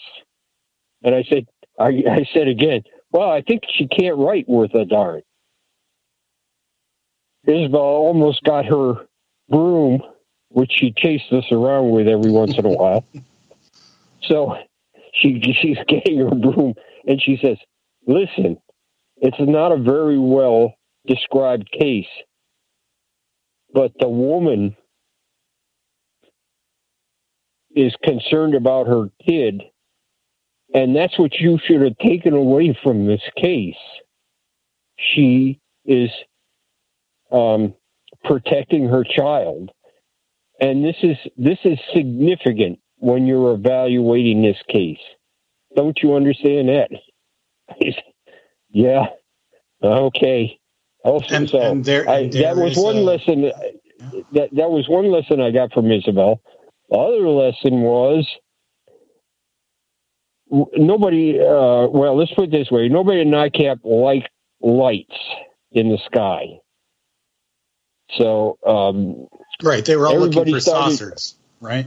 Yeah, we're talking about lights in the sky, and Ted Blocher started calling them damn lights, and everybody else there at NICAP started calling them damn lights. And a lot of cases, they were calling up NASA and they said, "Yeah, our calibration plane was up last night, and it flew just where you were talking about." So we're calling them damn lights, and Isabel got her broom and she was going to beat us with it. And she said, "You can't say damn lights." So Alexander Mulvaney looked up the British Parliament, and it's all right to say damnable. So she said, he said, "Well, Isabel, if it's all right for the Parliament to say damnable, it's all right to call them damnable lights." So that's another Isabel story. You know, I met her probably a couple of times when I was really young, and also Lex Mebane, Alexander Mebane. And both were brilliant people. And again, if you look at the writings from CSI of New York, everything was just so incredibly well done. Really gifted writers. Anytime you find it, look it up, get a sense of some of the better cases of those years. But we've got more with Jan Aldrich, Gene Steinberg, J. Randall Murphy.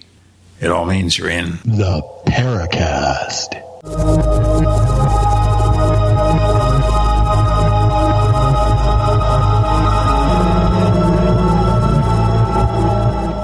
Do you need a website? Well, you can get a great deal on hosting services with Namecheap's legendary coupon code. They're offering substantial hosting discounts on shared hosting, business hosting, VPS hosting, reseller hosting, and even dedicated servers. Namecheap is preferred by millions. It's backed by a money-back guarantee. Use the coupon code LEGENDARY to cash in on the special deal at Namecheap.com, Namecheap.com. First came Attack of the Rockoids, and it was a critically acclaimed success. And now there's The Coming of the Protectors. A former military intelligence man is contacted by a space woman in a dream that turns out to be a nightmare because evil forces on our distant planet are planning to conquer the Earth. This is gripping science fiction of the classic kind. Attack of the Rockoids and The Coming of the Protectors. Find out more at rockoids.com. That's Rockoids, ROCKOIDS.com. The way things are going these days, do you ever ask yourself, when is the other shoe going to drop? The warning signs are everywhere. The next big danger is food shortages. That's why Americans are learning to be self-reliant and getting their emergency long-term food storage from My Patriot Supply. We're America's trusted leader in emergency preparedness. Over the past decade, My Patriot Supply has served millions of families and helped them prepare. Our delicious meal kits average 2,000 calories per day and stay fresh in storage up to 25 years. This is reliable food that will be there when disasters strike. And with the way things are going, you should grab some now. Go to MyPatriotSupply.com, order a starter kit for each member of your family, and we'll ship everything quickly and discreetly to your door. Don't wait and scramble with the masses when the news breaks. Instead, prepare today for what's coming. Go to MyPatriotSupply.com. That's MyPatriotSupply.com.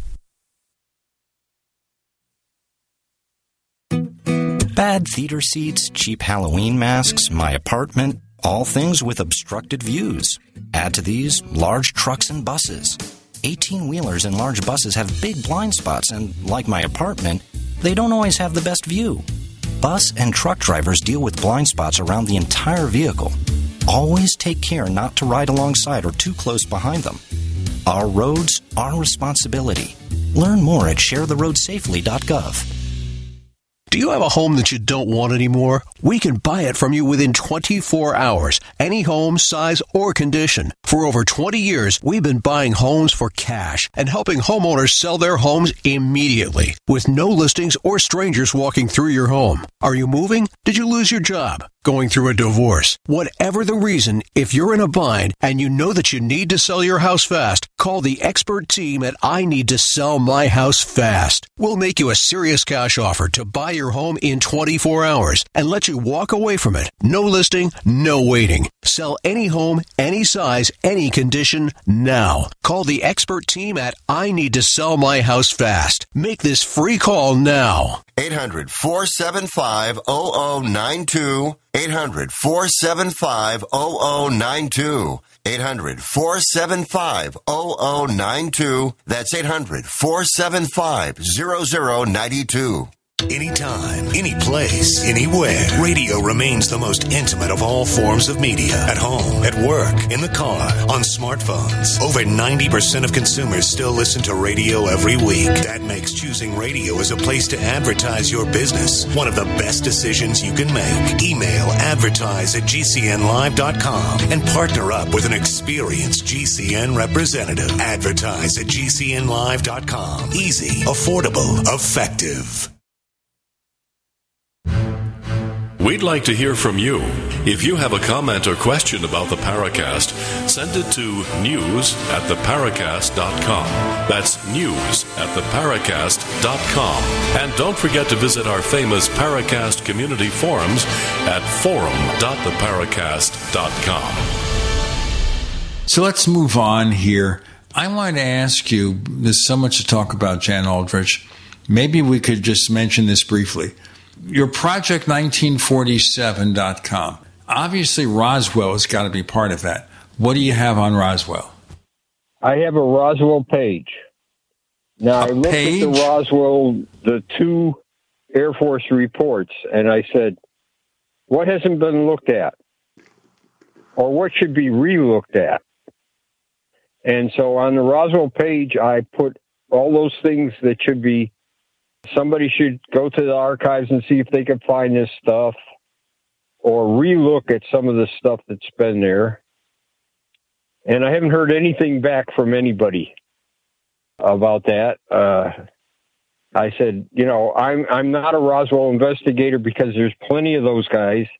And I'm looking at 1947 as everything but Roswell. Now, Roswell is important for one thing. It's the end of the 1947 flap as far as national news goes. There's no more wire service UFOs after Roswell. Why is that? Good question. Why is that? Now, what there's humor items all the time. There's humor items after Roswell. And there's foreign items about UFOs after Roswell. And there's regional wire service coverage of some UFO cases, but the national coverage is gone till about December. So I can't tell you why. I don't have an answer. I don't even have I suspect that because the Air Force and the Navy put on such a show about launching balloons that the press decided, UFOs days are over, so we're not going to cover them anymore. But I don't know if that's true. That's just my thing.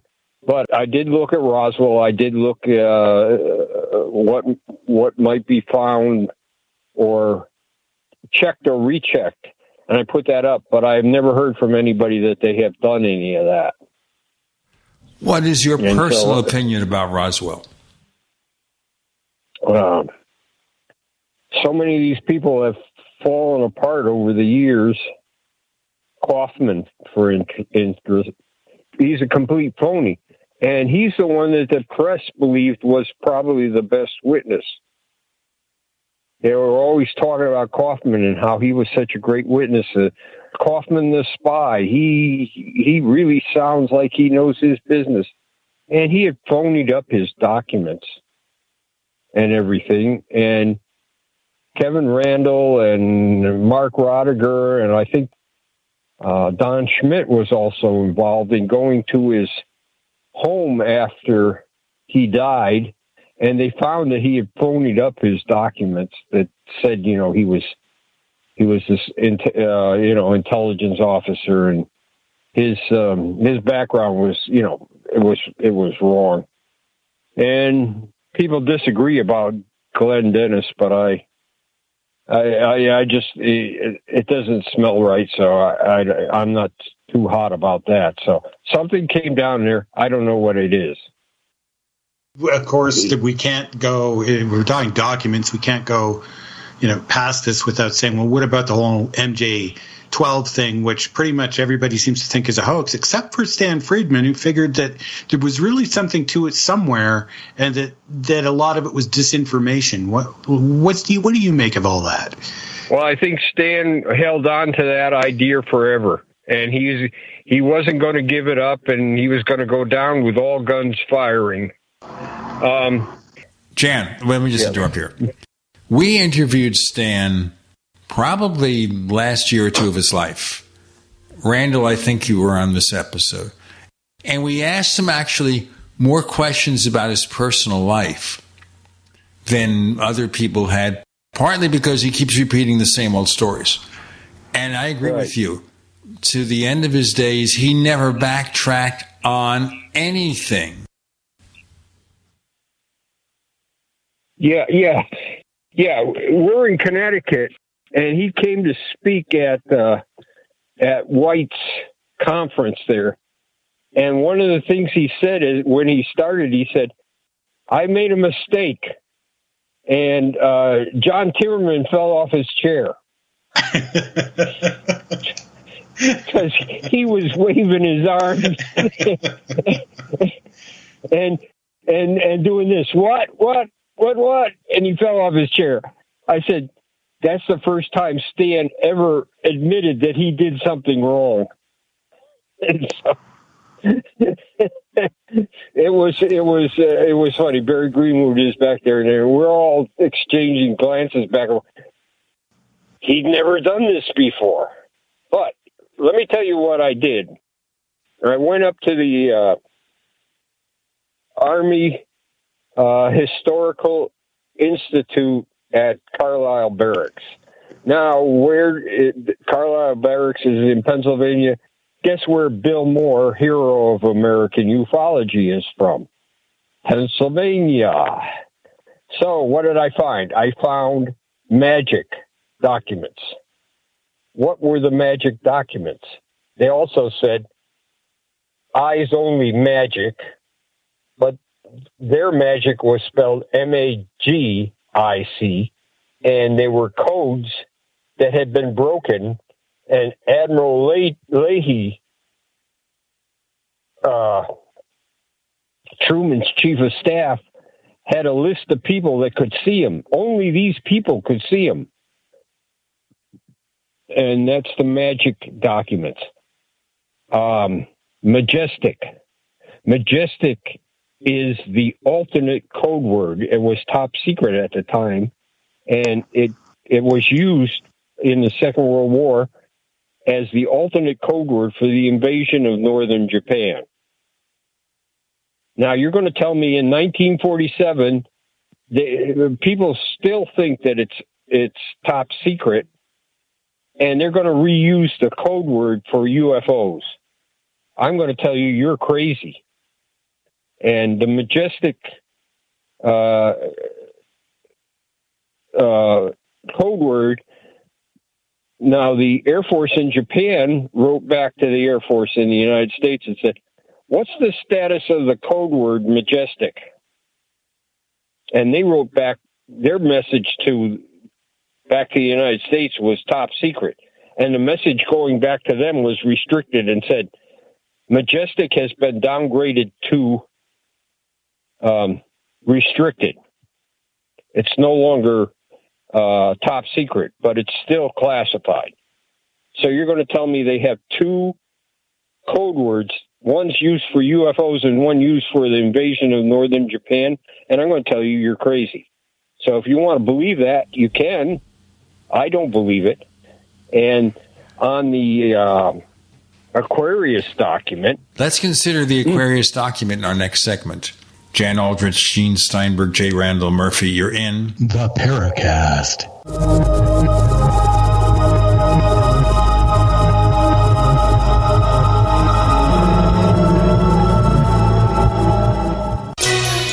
Thank you for listening to GCN. Visit GCNlive.com today.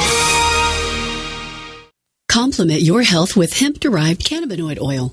We've always believed that the closer to Earth, the better it is for our bodies. Our hemp-derived cannabinoid oil is phytocannabinoid-rich, full-spectrum, and organically grown. Finally, hemp made easy, clean, and effective. GCNhemp.com or call 877-878-4203. That's right, we cut through the red tape. It's now available at GCNhemp.com or call 877-878-4203. Silver has always been nature's very own antibiotic, and only one system allows you to generate an endless supply of natural silver solutions. SilverLungs.com. You'll find no wild claims or pseudoscience, just a lifetime of nano-sized pure silver solutions. The Silver Lungs generator allows you to make your own, so stop paying for silver solutions. The unique lung delivery system targets respiratory infections where other silver solutions simply cannot reach. See the Silver Lungs generator and lung delivery system at SilverLungs.com. That's SilverLungs.com.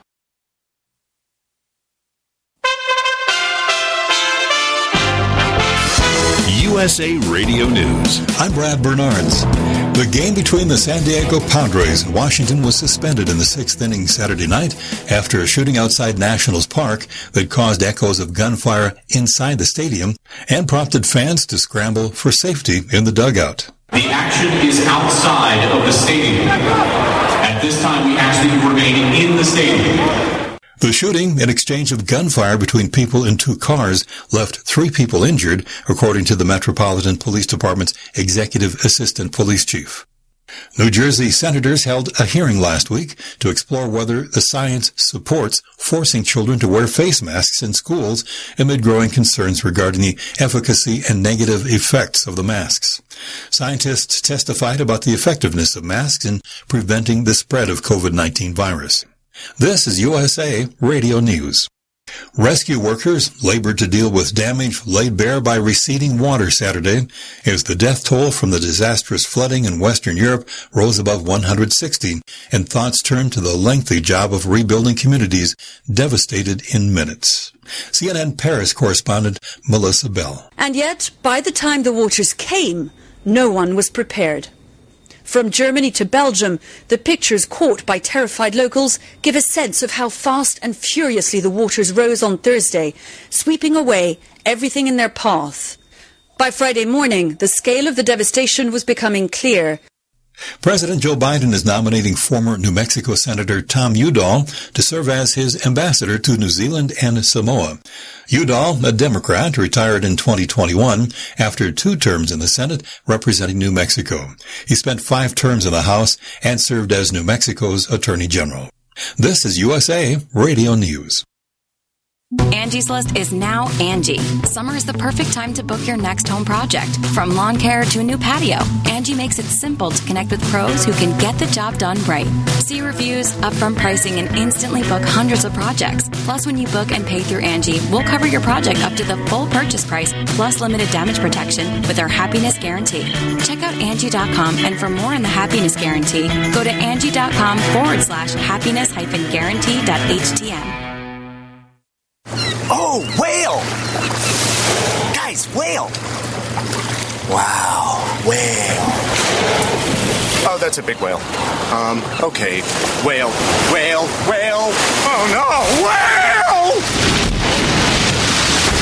The tides can turn quick on the water. Progressive's boat insurance has you covered. Get a quote today in as little as 3 minutes at Progressive.com. Well, at least it wasn't a shark, am I right? Progressive Casualty Insurance Company and Affiliates.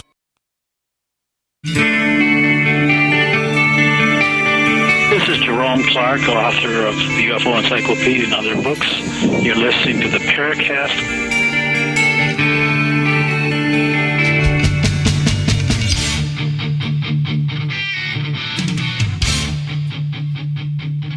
The Age of Aquarius document. I'm sorry I added the words age of.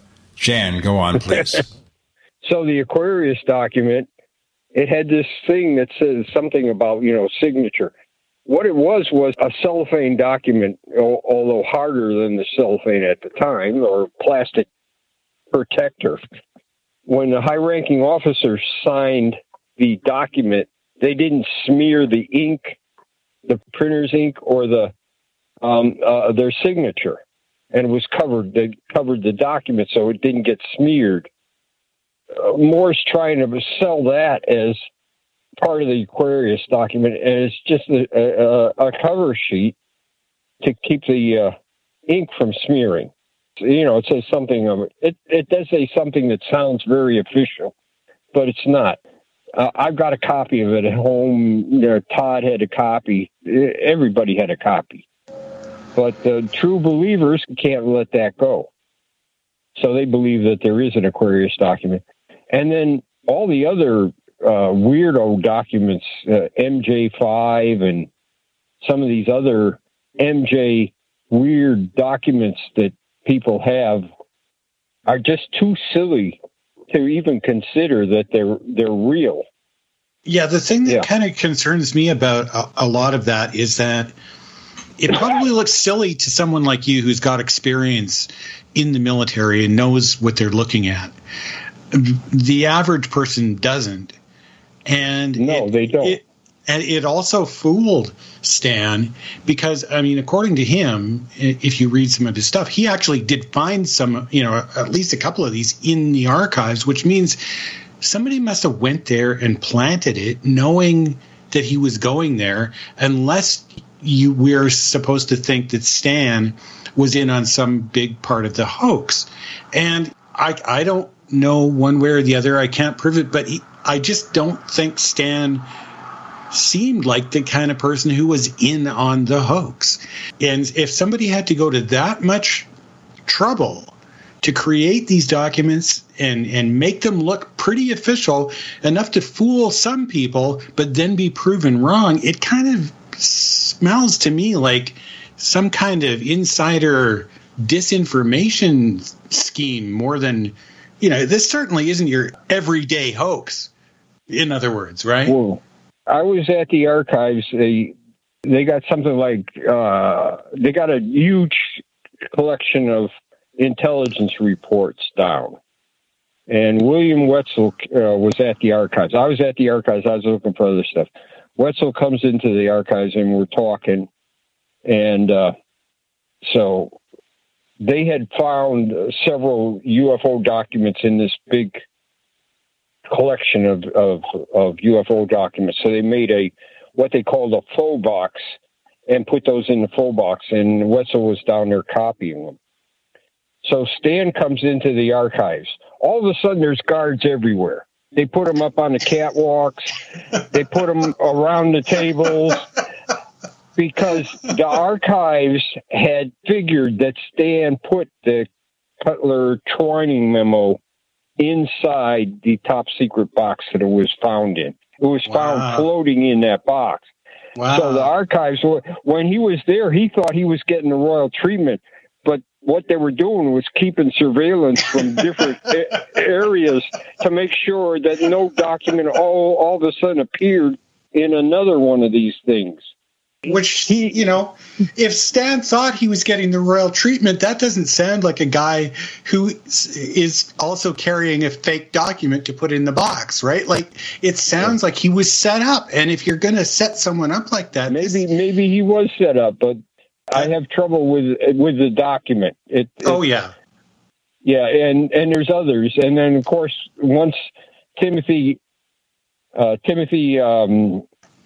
came into the story, it really multiplied real fast, and they're not as good as the original MJ-12 documents. But some of the original MJ-12 documents are as stupid as all get out. But when people were doing lectures, they ignored those documents. They ignored the ones that were really weird. Obviously now, out there. The Navy, the Navy screwed up Robert Woods. Robert Woods had in the MUFON Journal, he said, some of these documents are controversial. They're about the Battle of Los Angeles. Oh, yeah, right. Okay. And he says some of them are really good, but some of them are controversial. Right, so that saves your ass? No. So what did the Navy do? One of the things said that Admiral Anderson was the head of ONI, Office of Naval Intelligence, and he may know about the shooting down of a UFO during the Battle of Los Angeles, because there's documents that was in Woods's article that indicated that something had been shot down. But we're not going to worry about this now. We're going to worry about this after the war is over. So it says Admiral Anderson, which is very, here's where the Navy messed up Robert Wood. In the history of the Office of Naval Intelligence, it says Admiral Anderson was the incumbent in 1941. And so Wood copied that down in his phony document, or whoever Wood got it from. He copied it down in the phony document that Admiral Anderson was at the Office of Naval Intelligence. Admiral Anderson had been at the Office of Naval Intelligence just for a couple of months. And then there was another admiral there for a couple of months, and there was another admiral there for a couple of months, and then there was another admiral there for a couple of months. And Admiral Anderson, at the time of the Battle of Los Angeles, was at Pearl Harbor trying to get the battleships refloated so they could go to war. He was not the Office of Naval Intelligence, but it said he was the incumbent. That meant at the beginning of 1941, he was the guy that was in there, and the Navy didn't list all the subsequent admirals that had been in Office of Naval Intelligence, because they were changing them every month or so. See, you'd have to know all of this stuff to really to be able to do like the perfect job of forging some kind of documents and stuff. But to me, none of this really sounds like it's the work of a bored high school student or it's not. This is professional work still. When you look at it's not professional, but it's people that are looking around for things. Now the magic code. The making of the document. Right? Plus it ends up on microfilm. Somebody had to do that. Right? So, this is not just your average fakery. No, it's not average. It's better than average, but it's not. There's so many things that are wrong with them. The thing I wonder about something like this is stuff that people could look up later, look up the history and say, okay, these documents obviously are phony because the references, the people, the positions, so many different aspects are shown to be wrong. And you think the effort made to get this stuff wrong, couldn't they have gotten this stuff right? In which case it would have made the documents more difficult to disassemble. We're going to disassemble one more segment. With Jan, Gene, and Randall, you're in the Paracast.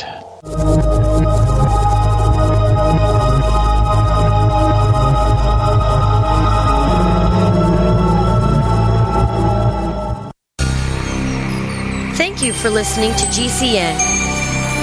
Visit GCNlive.com today. Hey, listeners. I want you to have the entire Paracast experience. So I'd like to tell you about After the Paracast. After the Paracast is an exclusive feature for subscribers to the Paracast Plus. With After the Paracast, you never know what's going to happen next. After the Paracast features color commentary, special interviews, and further conversations with Paracast guests. With Paracast Plus, you can download a very special enhanced version of the Paracast also. We do offer exclusive music, videos, and more features are coming. To get more info about subscribing, please visit theparacast.plus. Once again, theparacast.plus.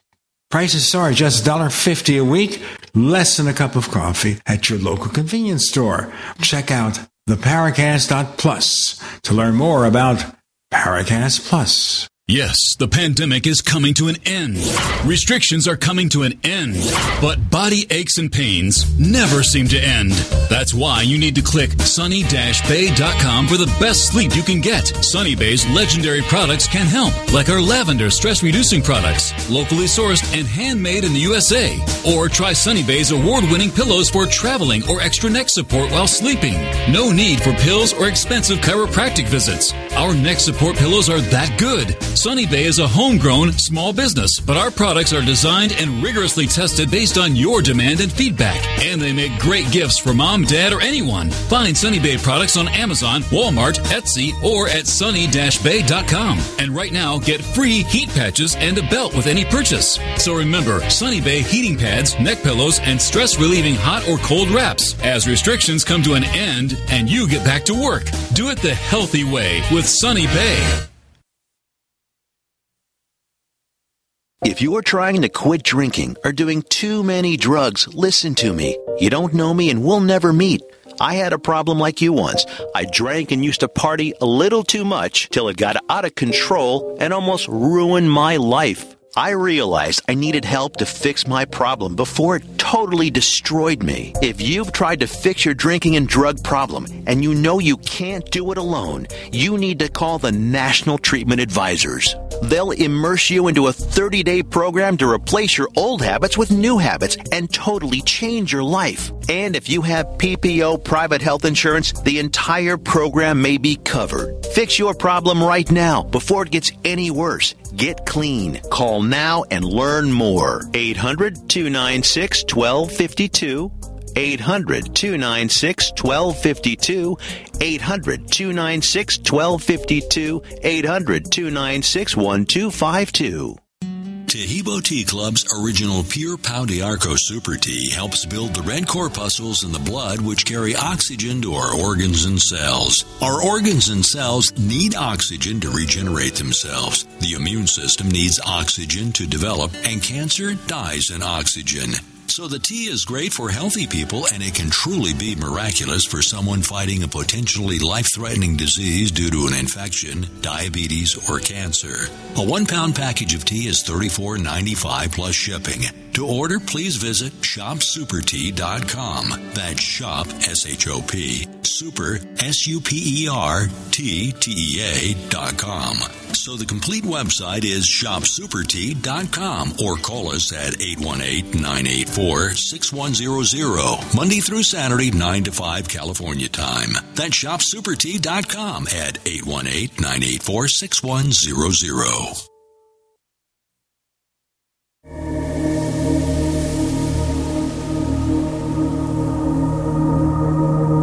Hi, this is Tracy Torme, screenwriter, producer. You're listening to Paracast, the gold standard of paranormal radio. Now, Jan, before we go on, there was a line in a song, "Can You Dig It?" Okay? And I can dig it. This is so much fun talking with Jan Aldrich, a great wealth of information, and he's consented to hang with us for the After the Paracast podcast for subscribers to the Paracast Plus at theparacast.plus for more info. Jan, what I was saying there is if you can go through the effort of faking documents and you're getting so many things wrong, people in the wrong places, wrong positions, misuse of terms, how much research would it take to just do it right the first time? More research than was possible.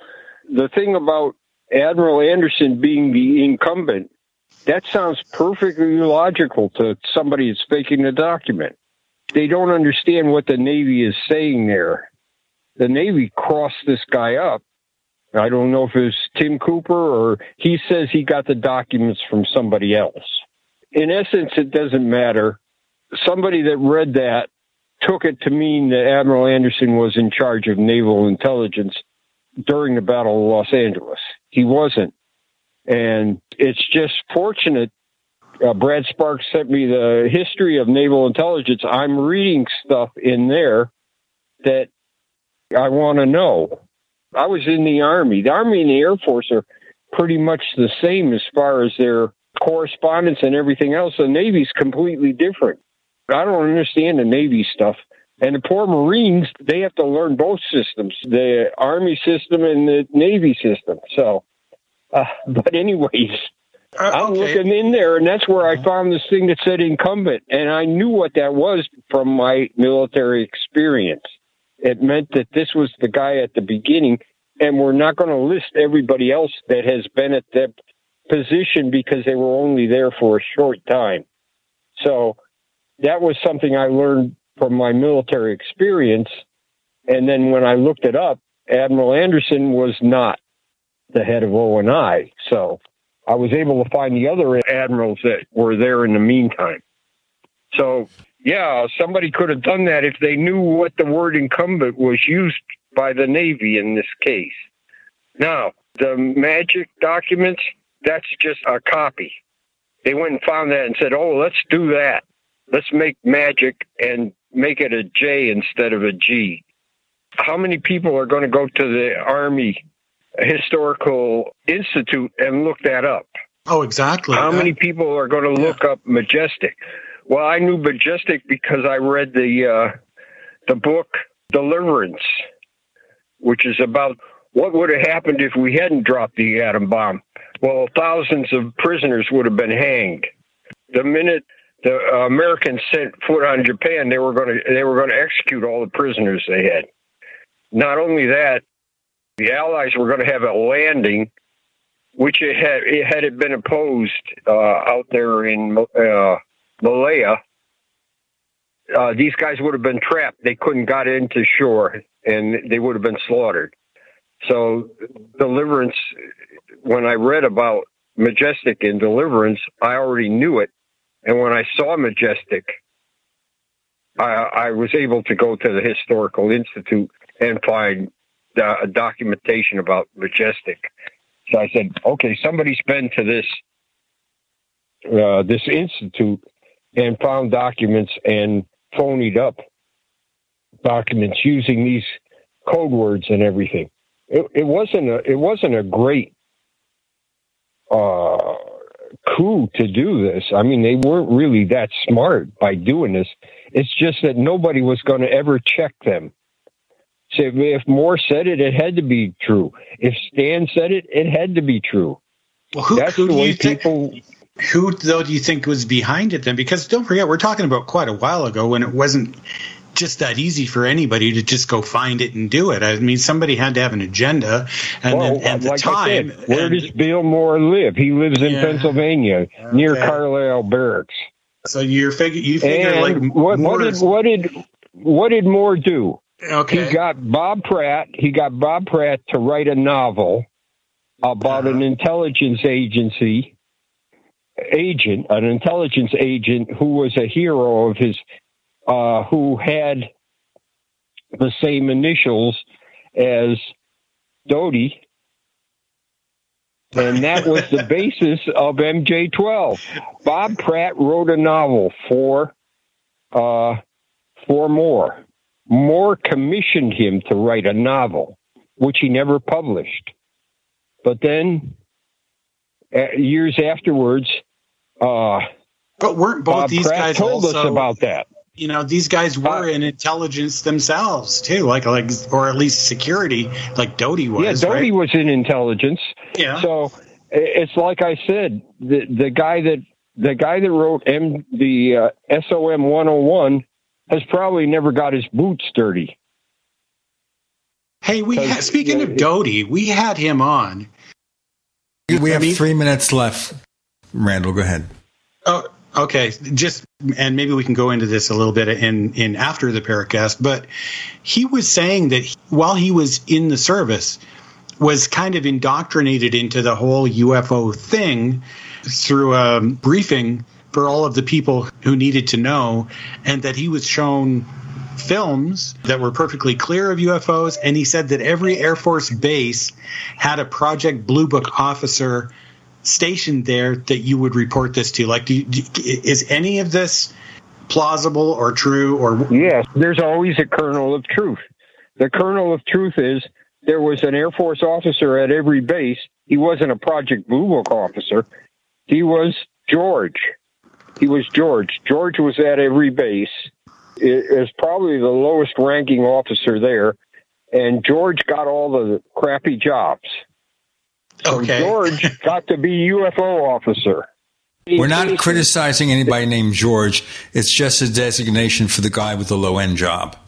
Yeah, that's what they say, George. It's a George job. That's what they say.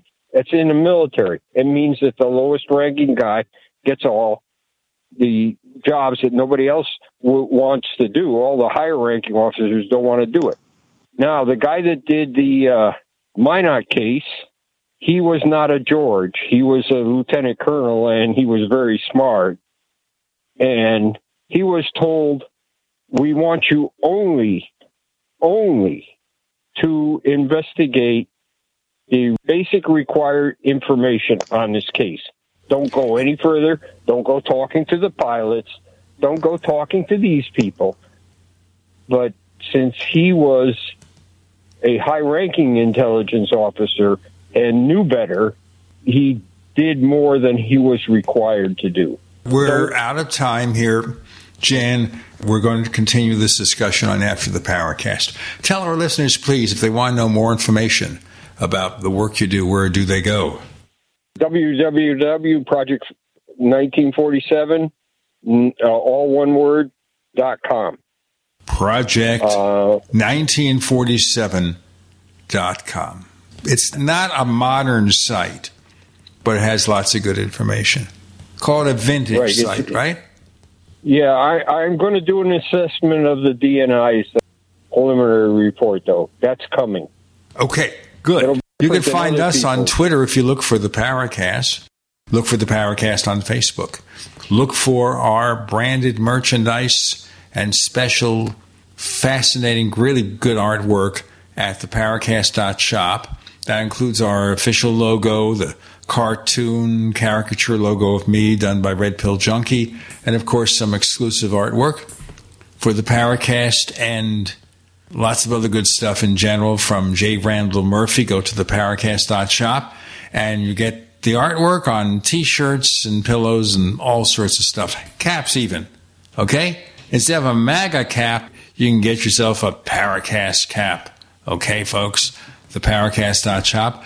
Also check out After the Paracast, part of the Paracast Plus. Go to theparacast.plus for more info and to sign up. You get the Paracast free of the network ads with better audio, and you get the After the Paracast podcast. Quite often we extend interviews that way, as we will with our guest Jan this week. Theparacast.plus, theparacast.plus. Jan Aldrich, a pleasure to meet you. We have traveled in similar circles, it appears. Thank you for joining us on the Paracast. Okay.